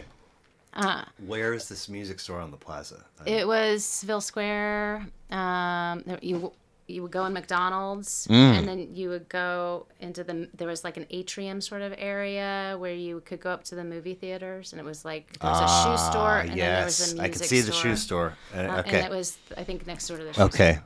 And how long after you bought it did you have access to a CD player? It wasn't very long. I mean, it was, I think, within a year or something. Yeah. And then not a month, not a year. Right. And then more. Did you get more Pixies? I forgot. I don't remember. This was 2 of 8 for them. 15 tracks, 38 minutes. Don't remember. I don't know what would have been the next one. I don't think I would have bought a Pixies until later in high school. Okay, sure. Just because it was still kind of, it wasn't in me. Right. Well, the dude that who the first person I traveled to do an episode for, he gave me a very big list, and took him a long time to get it to me. And when it's really interesting. I mean, I discovered one with you, across the life of the conversation, people just either forget things or they didn't read them, I mean, I probably told him 3 times, let's cap it at 5 for time's sake, otherwise we'll be going for all night. And 14. And I was like, we're gonna be talking a while. Okay. And so, but for whatever reason, I was like, I'll figure out a way to make this fun and different. So what I did was I split it into 2 sets of 7, and I called it your year list and my year list, and ran through in one and then the second, and the Breeders' Last Splash was on there, and it. I don't know. I did some shitty prep work, and memory wasn't firing until I'm sitting talking to him, and he's like, "Kim Deal, That's her outfit, and she was the bass player from the Pixies, and I was like, I did know that like a lifetime ago, Right? but it was lost until this and so just very interesting what an outfit they were. And then, so she goes and does Breeders, and her sister, I think, was the drummer. And then, is it Frank Black? Does Sugar. Yeah. So, well, Was it Sugar? so no, maybe. Yes, he does. But he also put out some solo stuff. Yeah. And I was near the end of my listen to Doolittle, and Frank Black and Pixie. It's come up 0 times since that person. Oh, that's interesting. Until like the last 3 days, and it's come up like 5 times. Oh, and I'm really? like, fucking what? That's weird. So I got close to the 13th or whatever the last track is, and I ran upstairs for something and came back down, and the album had ended in my streaming service, and pivoted to a Frank Black solo album. And so as I'm coming in the room, I'm like, what is that? And it sounded amazing. I was like, oh, and I ran over, and I was like, fucking seriously? Like that? Wow, I might like this better than the Pixies shit that anyway. Well, what I like about the Pixies was way ahead of its time. Absolutely. And like still is kind of ahead of its I'm time. looking at it right now. I'm like 1989. I know. Like It doesn't sound like 1989 music at all. So I have one funny story about it. please. I only did acid twice in my life. Sorry. Were they? Acid's not for me. Oh, you just didn't get there yet. No, yeah. Well, I was more of a shroom girl. But, Well- I only did acid. It might have only been one. That's one of those, like, did I do it? I always told myself I did 2, but I don't remember the other time. Right. But the first time I did acid, it didn't hit until, like, we started really late, and it didn't hit until really late, and I was working at Wade's and had to work the 7 a.m. shift on Sunday morning. And I was not still hallucinating, like, but I was still high. And I'm like in the busiest section in Wade's. Well, that's where I was. But on the way there, as I'm driving to work, I'm listening to Doolittle, and the song that's on is "Where Is My Mind." Oh my god. And I think it was on repeat because it was just like it was this like I was like. Or that was the acid. Or the acid, yeah. I probably should not have been driving, but it was just, It's fine. As I'm going in, I'm still like, and so I went into work, and there was a boy who had a crush on me, one of the other waiters, and he was easy to talk to. I was like, yeah. I was like, I did some, and so he followed me around like a puppy dog, filled up everybody's waters, got them, like my eyes were totally dilated, and I could barely like hold my shit together, but he had such a big crush on me. He basically did all my work for me. Wow. But that was a trip. Yeah. I have done acid way more than twice. And I've found myself like, in public settings, like loudly advocating and sharing stories. And more than once, people have been like, why don't you lower your voice a little? I'm like, what? I don't understand. What? It's not like, what is the big deal? Like, I don't like, just, people aren't ready to hear. I'm like, it's fucking, what are you talking? Anyway, there was one occasion where my same newspaper buddy from episode 1, I think it was post Halloween, and it's like we were going to go, I think this is how this went down, Leftover Salmon, if you've ever heard of them, bluegrass band from like jammy bluegrass from Colorado. They've been around forever now. They were the headliners at a Halloween transvestite ball that the radio station put on, and so we're all going to that. In fact, somebody recently sent pics of us, and I this girl loaned me a dress and did my hair and makeup and gave me all the thing, and like I had my ass grabbed. And I fucking spun around, and the dude was like, and I was like, and he's like, and then it turned into, insert token insult of choice for me dressing that way. Right. Of You know, course, why you yeah. got to be a fill in the blank, you know, like, anyway, we were poor coordinators. And so like I think 2 people showed up with shrooms and somebody had a couple hits of acid and blah, blah, blah. And so the next day or a couple days later, we're sitting around in the newspaper office and my buddy's like, just pulls the little cigarette cellophane out of his wallet that has the 2 doses in there. And it's like 11. Mm-hmm. And I'm like, I can blow off the rest of my course load for the day. All I got to do is, I worked full time in school. I running different kitchens.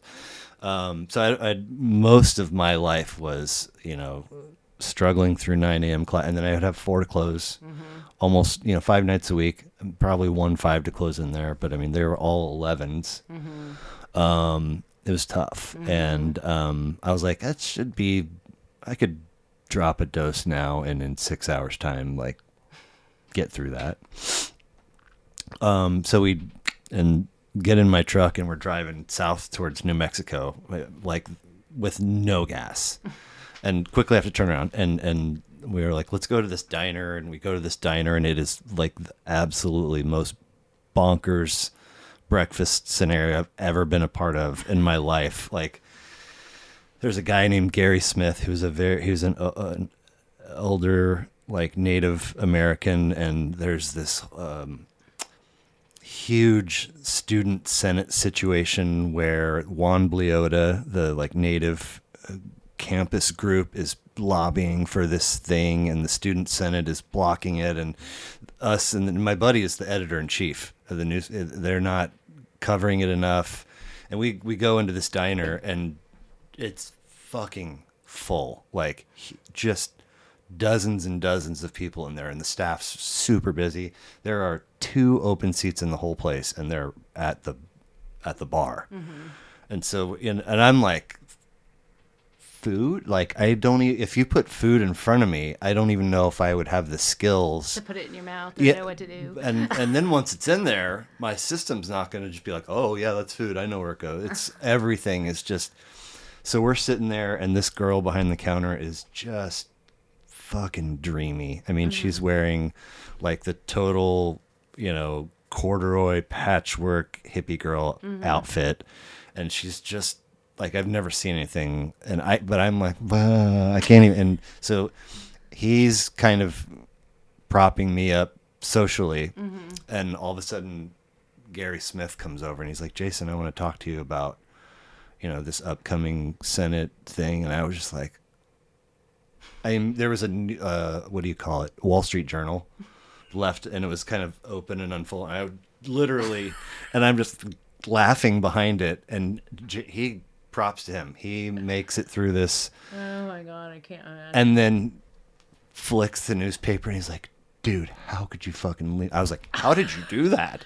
And I'm looking at the newsprint, and it's like code, you know? And so the girl is like, I'm like, I've got toast and hash brown, and she's like, guys, you need to like not be in public. Yeah, and they're wrapping up. It's, you know, she's off at 1:30, so she's like, you should come to my place, and we'll smoke some weed, and it'll chill you guys out. And Jason's like, I have to be in front of Farron Scott's 2:00 newspaper class to give a presentation. Farron Scott is the legal advisor to our newspaper. When we put it to bed, she comes over and cover to cover, corner to corner, kiver to kiver, as Bob Dylan used to say, to make sure there's nothing in there that we can get sued for. Right. And she has said, come to class, come to talk to these students. And I was like, you can't. He's like, I know. And he's now he's all worked up about the next time he runs into her, and he totally stood her up. But anyway, we go to this place and smoke bong loads, and she's got like 4 dude roommates that are all wearing the same fucking, and literally they put on Rusted Root and start banging. They had drum, and I was just like, this is fucking bananas. And coming out of the diner to go to my truck to drive to her place, I stopped, and like puked really hard in a bush, Uh-huh. and then everything turned up even more. Oh, wow. Yeah, Really? like my body was like, we got to get rid of the bad stuff for it to really kick into high gear, and I was like, no more absorbing this stuff. I thought this was high gear. God damn it. Anyway, it's 3:00, and I'm like, I gotta go run a kitchen in an hour. Like, I don't know. And so that last hour was just like very, very high Awful. anxiety. Uh-huh. And I find, all right, I'm going. And I came in the front, and I made a beeline to the restroom because I was going to splash water in my face. That's going to really... And the GM has just finished peeing at the urinal and has pivoted and is zipping up his pants to go to the same hand sink that and I'm like...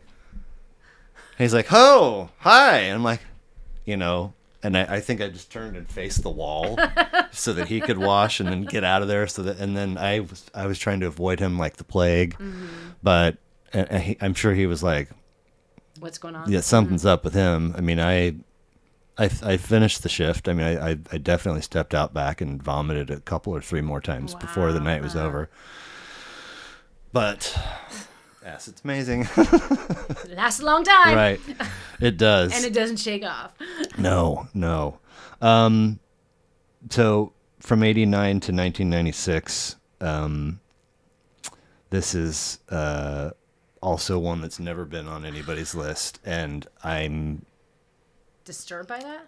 I'm going to read what I have written down, and then I'm going to shut up because this album has meant so much to me for so many years. And in March, I think it was March 3rd, when the De La catalog finally was freed up from and became available on streaming. It has not been available for years and years since streaming. Anyway, stakes is high.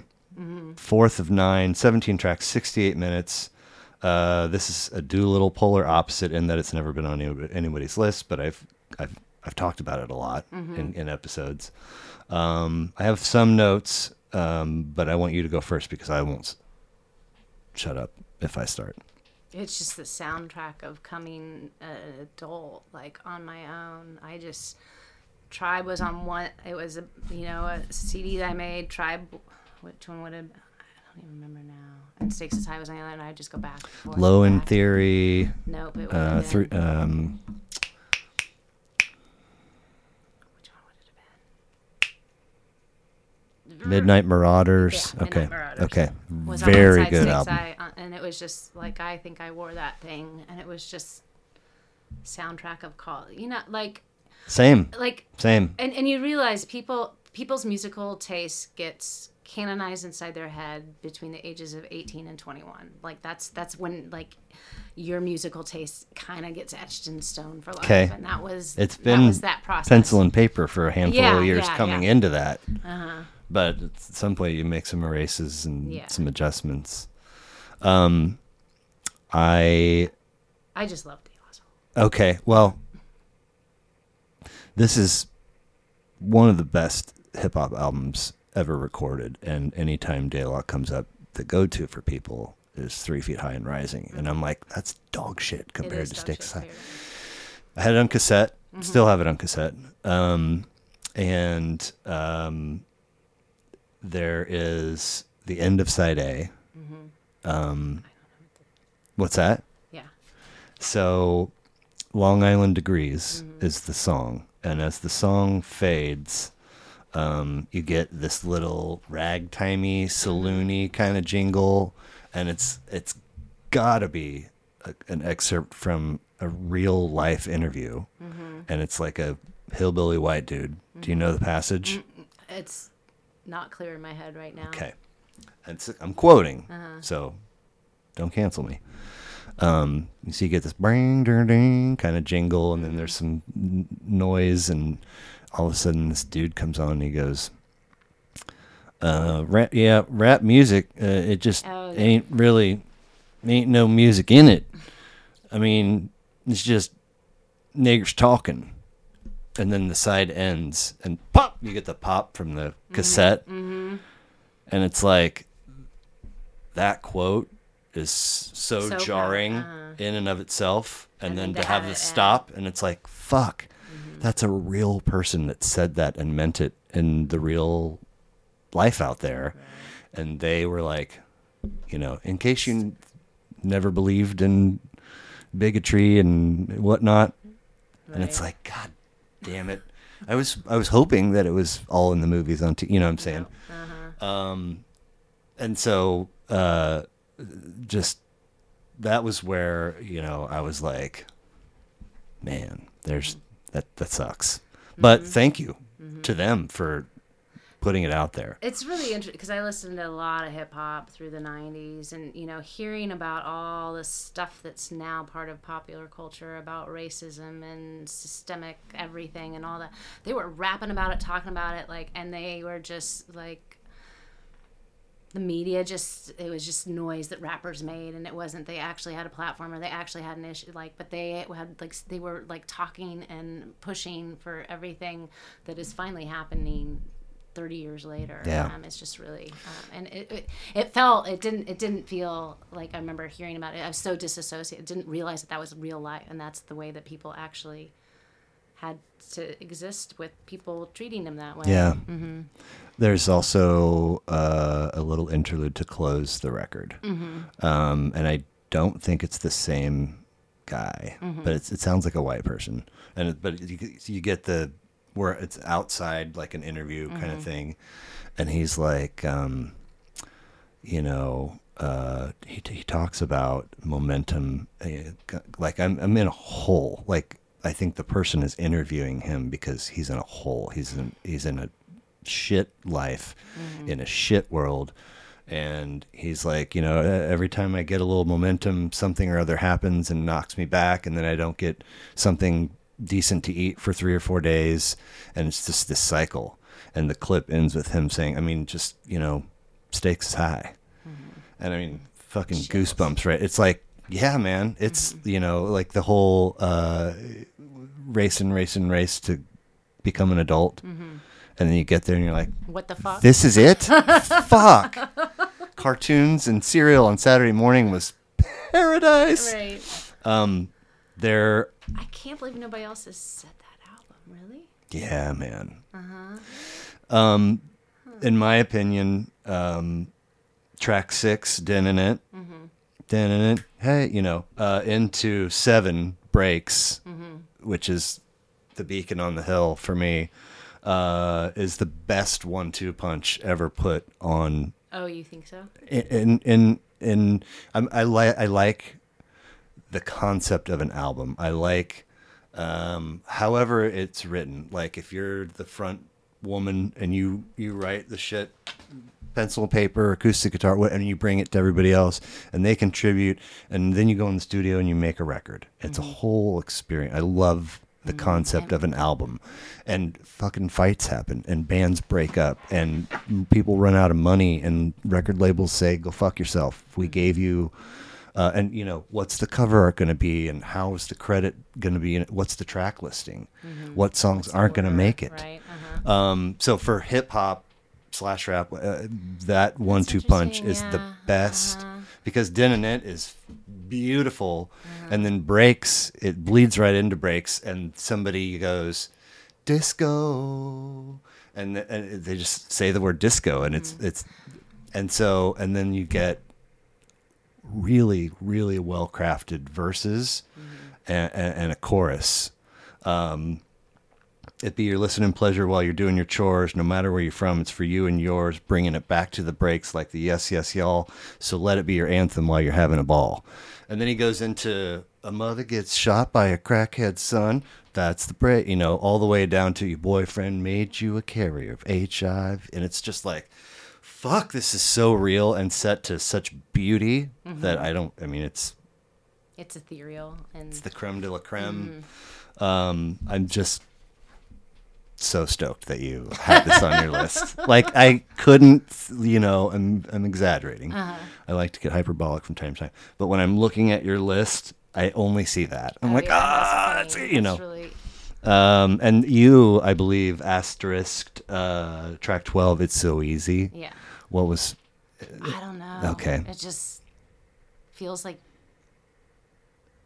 right inside. Okay. Just something about the melody. I don't know. Well, maybe there's a memory that's tied to it that I don't remember, and maybe if I sat with it and just like closed my eyes and let my brain neurons do their thing, but probably a memory would be my guess. Thank you. I've had to okay, I did one episode. I had a guest back, and we went through the whole Tribe and the whole De La discographies in one sitting.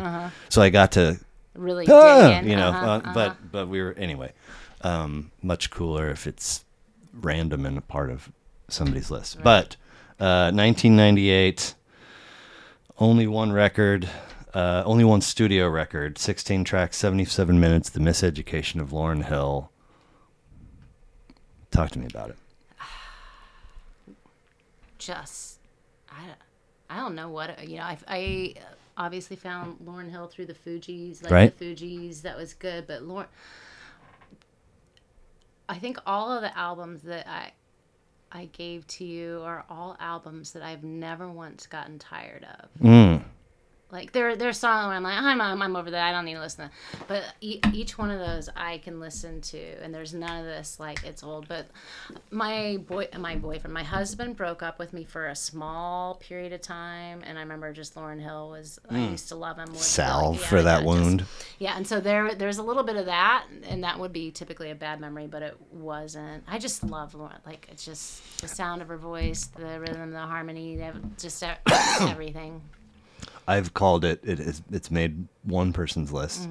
A record the world needed without us really knowing that we needed it. And then once it was here, it was like, you can't have, this is here to stay. Like this and is. You can't have anything else like it. No. Ever again. I know. Because I'm going to go off the La La Land. And it has aged flawlessly. I do feel like those three kind of have a, They don't sound like they're from the time. I'm talking about Stakes is High, Lauryn Hill, and Doolittle. They don't sound like they're from the. I mean, maybe there's so much in my brain, but they don't sound like they come from the eras. Think about what the rest of the music world was doing in 1986 when Graceland came out. Right. Yeah. And everybody's technology and new way, and he pulls back and goes, diamonds on the sole of her shoes, I put this on the thread with the boys when Miseducation landed on somebody's list the first time. And I said, what do you think is the best album closer you've ever heard? And there's a lot of good answers. And I tried to say, you got to think about the album as a whole. It's fluid. People don't think about music like that anymore. I know. Fuck those people. But point being, my answer is Tell Him. Because and that's not to take away from anything else that happened. Right, just the right. It's so, the harmonies, the phrase, it'll be all right, or just be all right. I mean, is that, I bet, it's valuable in times of need. Right, I mean, hopefully you have a human that is there talking to you as you're going through whatever you're going through. And it's not always, there are times where, it's powerful. And I think that album is one that I always feel like there's always, I'm in a completely changed mental state because my emotions have gone on a ride in a way that I'm kind of altered by it. Well, the harmonies, the music, even the interludes. I mean, you get this opening kind of classroom with the kids, and they're talking about love and listening to how kids describe love. And I could listen to that over and over. I know. And then you get to there's an interlude a couple or three tracks later where he's calling roll, and she's not there, and I'm like, fuck, where, what do we do? We gotta go find her. Why isn't she there? But great list. Thank you for sharing it. I wrap up with goofy questions. Okay. And then it's 25 minutes till your bedtime, and you got a little bit of drive home. Any Do you want to plug anything? Photos, website, social media? I have a website, yes, megkumin.com. But Okay. it's not very updated. But What does that mean? It's got all my photography, and I just haven't put anything up in the last But the couple stuff years. that's up there Yeah. is Oh, very yeah, it's beautiful. Good. Yeah, It's yeah, good. yeah. Go look at that I shit. plug my class if anybody's going to KU. I teach in the fall. I teach freshmen. My class is a lot of fun. Okay. And we do really cool things. And I'm looking for good students. And so what? I plug that. What's it called again? Creativity University in You and the Creative Like Mindset. creativity, university, and you. That one's not my title. I was given that title. The Creative Mindset is the one that I came up with. Okay. Very cool. So, here we go. Okay. These are just quirky. Mm-hmm. You are a you're a read receipts on person. Oh. I think that's enough said right there. So, tell me if you happen to have considered it about that choice, what the flip side looks like. I had not really ever considered it a choice. I just there's Default a lot of default, setting, and you just okay. Never, Okay. I don't really have a problem if people know if I've seen it and not reply. Like That's the crux of the. Yeah. Like, well, I mean, that's why people turn it off, right? They don't want people to know when they've seen it. Well, or like I'm, for me, you know, I'm a big barrel of mess in terms of emotions and whatnot. But it's like being chosen, being validated, being acknowledged. Like those are all probably things that were underserved and so like I don't want to do that to, you know, I don't want you to see that I read your text and haven't replied, even if my reason for not replying it is perfectly rational. You know, I've been through enough shit, like with my dad and my mom, and I've been busy and I'm on shoots that, like, you know, a whole day goes by and I just literally don't have either the emotional bandwidth, the physical time, or whatever. Totally. And I'm at peace. Like, if you have a problem with me, like, having a life and prioritizing what needs to be done, then I guess the better question would be default setting or by choice, right? Right. To start with, and then maybe. Well, I just didn't even know that it was. Well, I didn't either until. I mean, I guess I did because I've seen that other people don't, but I just never. I've gotten on the dating apps twice. Once, it was August of 2018, so you know, close to a half a year after initial separation, and I got on 3 different ones, and I'm not even kidding you. All of a sudden, I was like, "Holy shit! I have been swiping the wrong way for 3 days." And mostly ignoring every other thing and all the important things, my kids. And I was like, delete. Like, go, that has to go away. And then December, so 4 months later, I was like, maybe I'm more disciplined or whatever. I'll try it again. Ended up going on a date, and a mom of 3, I think. We met at one spot and got a drink at the bar, and we're having our very initial, like, first in-person encounter, and somehow the concept of kids and dating and texting and so forth came up, and she was like, I just remember this one phrase, and I think maybe her daughter had gone through something that had been like some version of heartbreak or whatever, and she tells the whole tale, and she says, I mean, he left me on red, Mom. And I'm in my mind, I'm thinking the color, like, what does that mean? Right. And she's like, no. I'm like, oh. So ever since then, I'm like, I see somebody with it on, and I'm like, for no good reason other than that experience. So, you are given the ability to visit your past self at any age you're choosing. What age are you choosing, and what are you saying?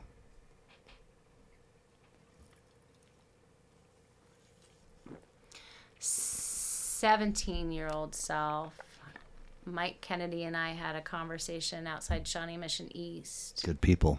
And he asked me what I wanted to be when I grew up. And I said, I want to be a National Geographic photographer. But I can't do that. It was all one word. I want to be a National Geographic photographer, but I can't do that. And this sort of like this, I would tell myself, you can do whatever you decide. I mean, obviously within bounds, but you gotta make your shit happen.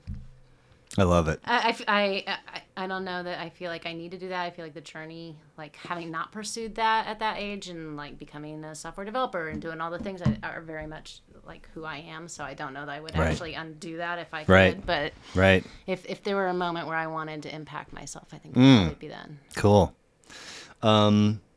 I think that's why I like teaching 18-year-olds so much, because they're still at that age where they're dismissing themselves, but still young enough that like they haven't like a little malleable. Closed any doors. Yeah. Uh-huh.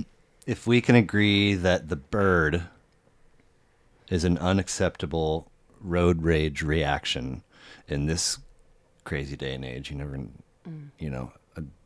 plenty of people I want to flip off all the time, but they might fucking shoot me. You know what I'm saying? So what's the best way to let someone know they just made a huge piece of shit move behind the wheel of their car? Just a little beep. Okay. I had... Or I'd ignore it. Okay. Well, but that's not... You're not engaging in road rage if you ignore it. No.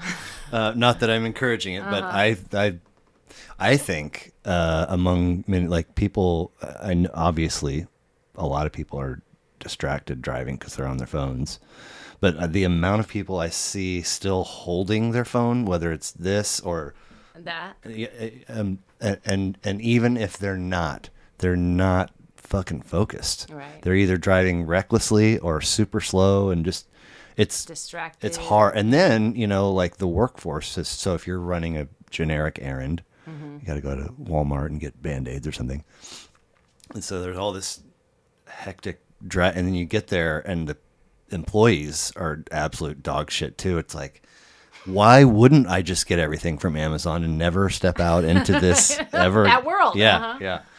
That's funny. I had that question stems from I don't remember who or when it was, but they told me I decided recently that whenever somebody does a shitty thing driving, and if I wind up even with them in eyesight, I fell out of my chair because they're gonna be like, oh, damn. Like they're not gonna get mad because it's not the anyway. Is there 1, 2, 4? Okay, that's weird. Is there a genre or an artist or a song that, were you to hear at a social function, would make you visibly cringe? And if so, what is it? Yes, but I don't know. For me, it's Bon Jovi and Meatloaf. Like, I'll wait outside. Oh, Phil Collins. I really don't like Phil Collins. I don't know what it is. Not even Genesis. I know. It's weird. Do you know Amanda Yates? She was a year ahead of us. I know the name, but I don't. You'd probably recognize her face. I usually see her once a year, Labor Day weekend. I go out for some shows in Colorado, and she's always there too. Recently told me that exact same thing. Really? And it's like cilantro for me or something. Like, I'm just like, I can't. Oh my God. I eat my Phil Collins with double cilantro. But there are, you're not aware of it until you're aware of it, but there are like so many places, i.e. the grocery store, where there's a lot of Phil Collins just being put out there into the world, and you get some on you. And I love, so, and of course, since then, immediately, the places that I go on my phone, Phil Collins memes and Phil Collins. Every time I see one, I send it to her. And she's like, "That's funny." One the other day, it's been a couple months ago. I sent one to her, and she was like, "I just walked into the grocery store, and I just sent her a meme, and she's like, I'm way too hungover to deal with any of this, so you have to stop." Let's see here. Okay.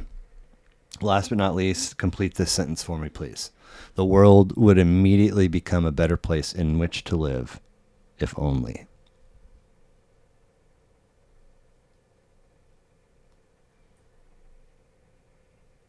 we could live in each other's mind.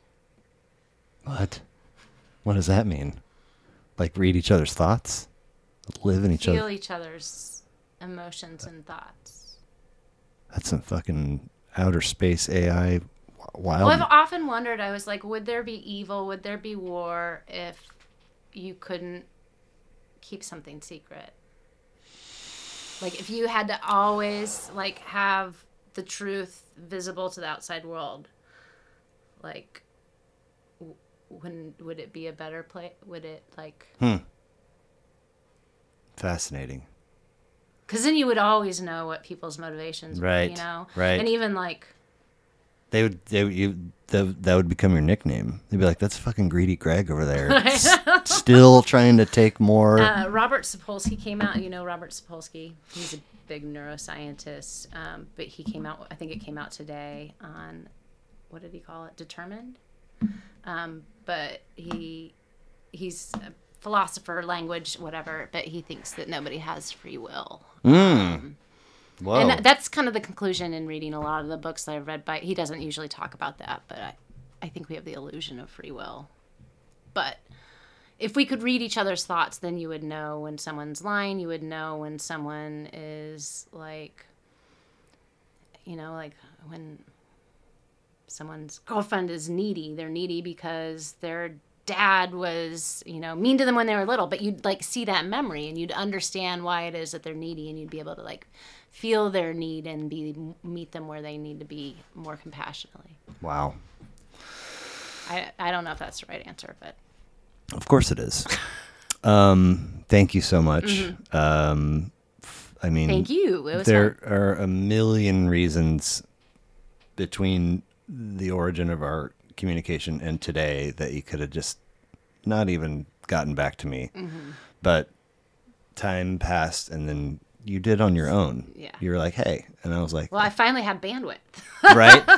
My life finally stopped careening out of control, I believe, was the phrase. Mm-hmm. And I could see it. Mm-hmm. You know, like it was as soon as you wrote those words, I was like, amen. I didn't ever want to be somebody like, you know, another buzz in checking in and but so thank you for initially saying yes, for circling back with me multiple times, for giving me a list, for giving me a good chunk of your evening tonight. I mean, after last night and then tonight, you need to speed home. Well, tomorrow when I'm teaching, we're doing Legos, so I don't have to have my A game on. Okay, but you still need that 8 hours if you can I do need get that 8 close. Hours. And I have to go. I have a 9 a.m. that I need to.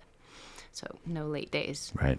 Thank you for having me. Thank you. I said yes because I love people who make stuff, and I love people who connect with people, and I just really appreciate your love of music and culture, and it's a cool... Thank you. Life's short, and... Right? And as we know, a lot of this like disappears from our brains, and now it'll live forever, like on a podcast. Well, what was my memory back then? Oh, that's what my memory. Oh, it's not that anymore, is it? Yeah, and you know, a lot of talked about this very briefly, but a lot. Hey, how's the podcast? You know, it's alive and breathing, and oftentimes, what you need to do is. And it's like, you're absolutely, all the people that say that are right. But I can't give any more time, energy, money, this is what it is. And so, if 6 people watch this, in the next year or whatever, it's making art, it's connecting, but maybe later somebody's going to watch it and go, and get something out of it, and I don't know, whatever. For now, it's just for us. So right. Well, I work when I was a software developer. I worked in the Natural History Museum. I wrote. So biologists go out, collect beavers and plants. They bring them back to museums and they need to catalog them. And so having worked in a museum, like the amount of information that's important, like, so there's like a specimen from 100 years ago. There's also like the little piece of paper where the person like drew a little map. And like, there's all this like contextual information that at the time just seems kind of like peripheral, but like 100 years later is really, really valuable. And if you can capture it at some point, you can come back and visit it. And I think that there'll be a wealth of information for like maybe 200 years from now. Someone's just like, what were people doing? And like, what were they thinking about music? And this would be like a nice repository. Right. Commentary. Thank you. Thank you. Bye. I need a pee.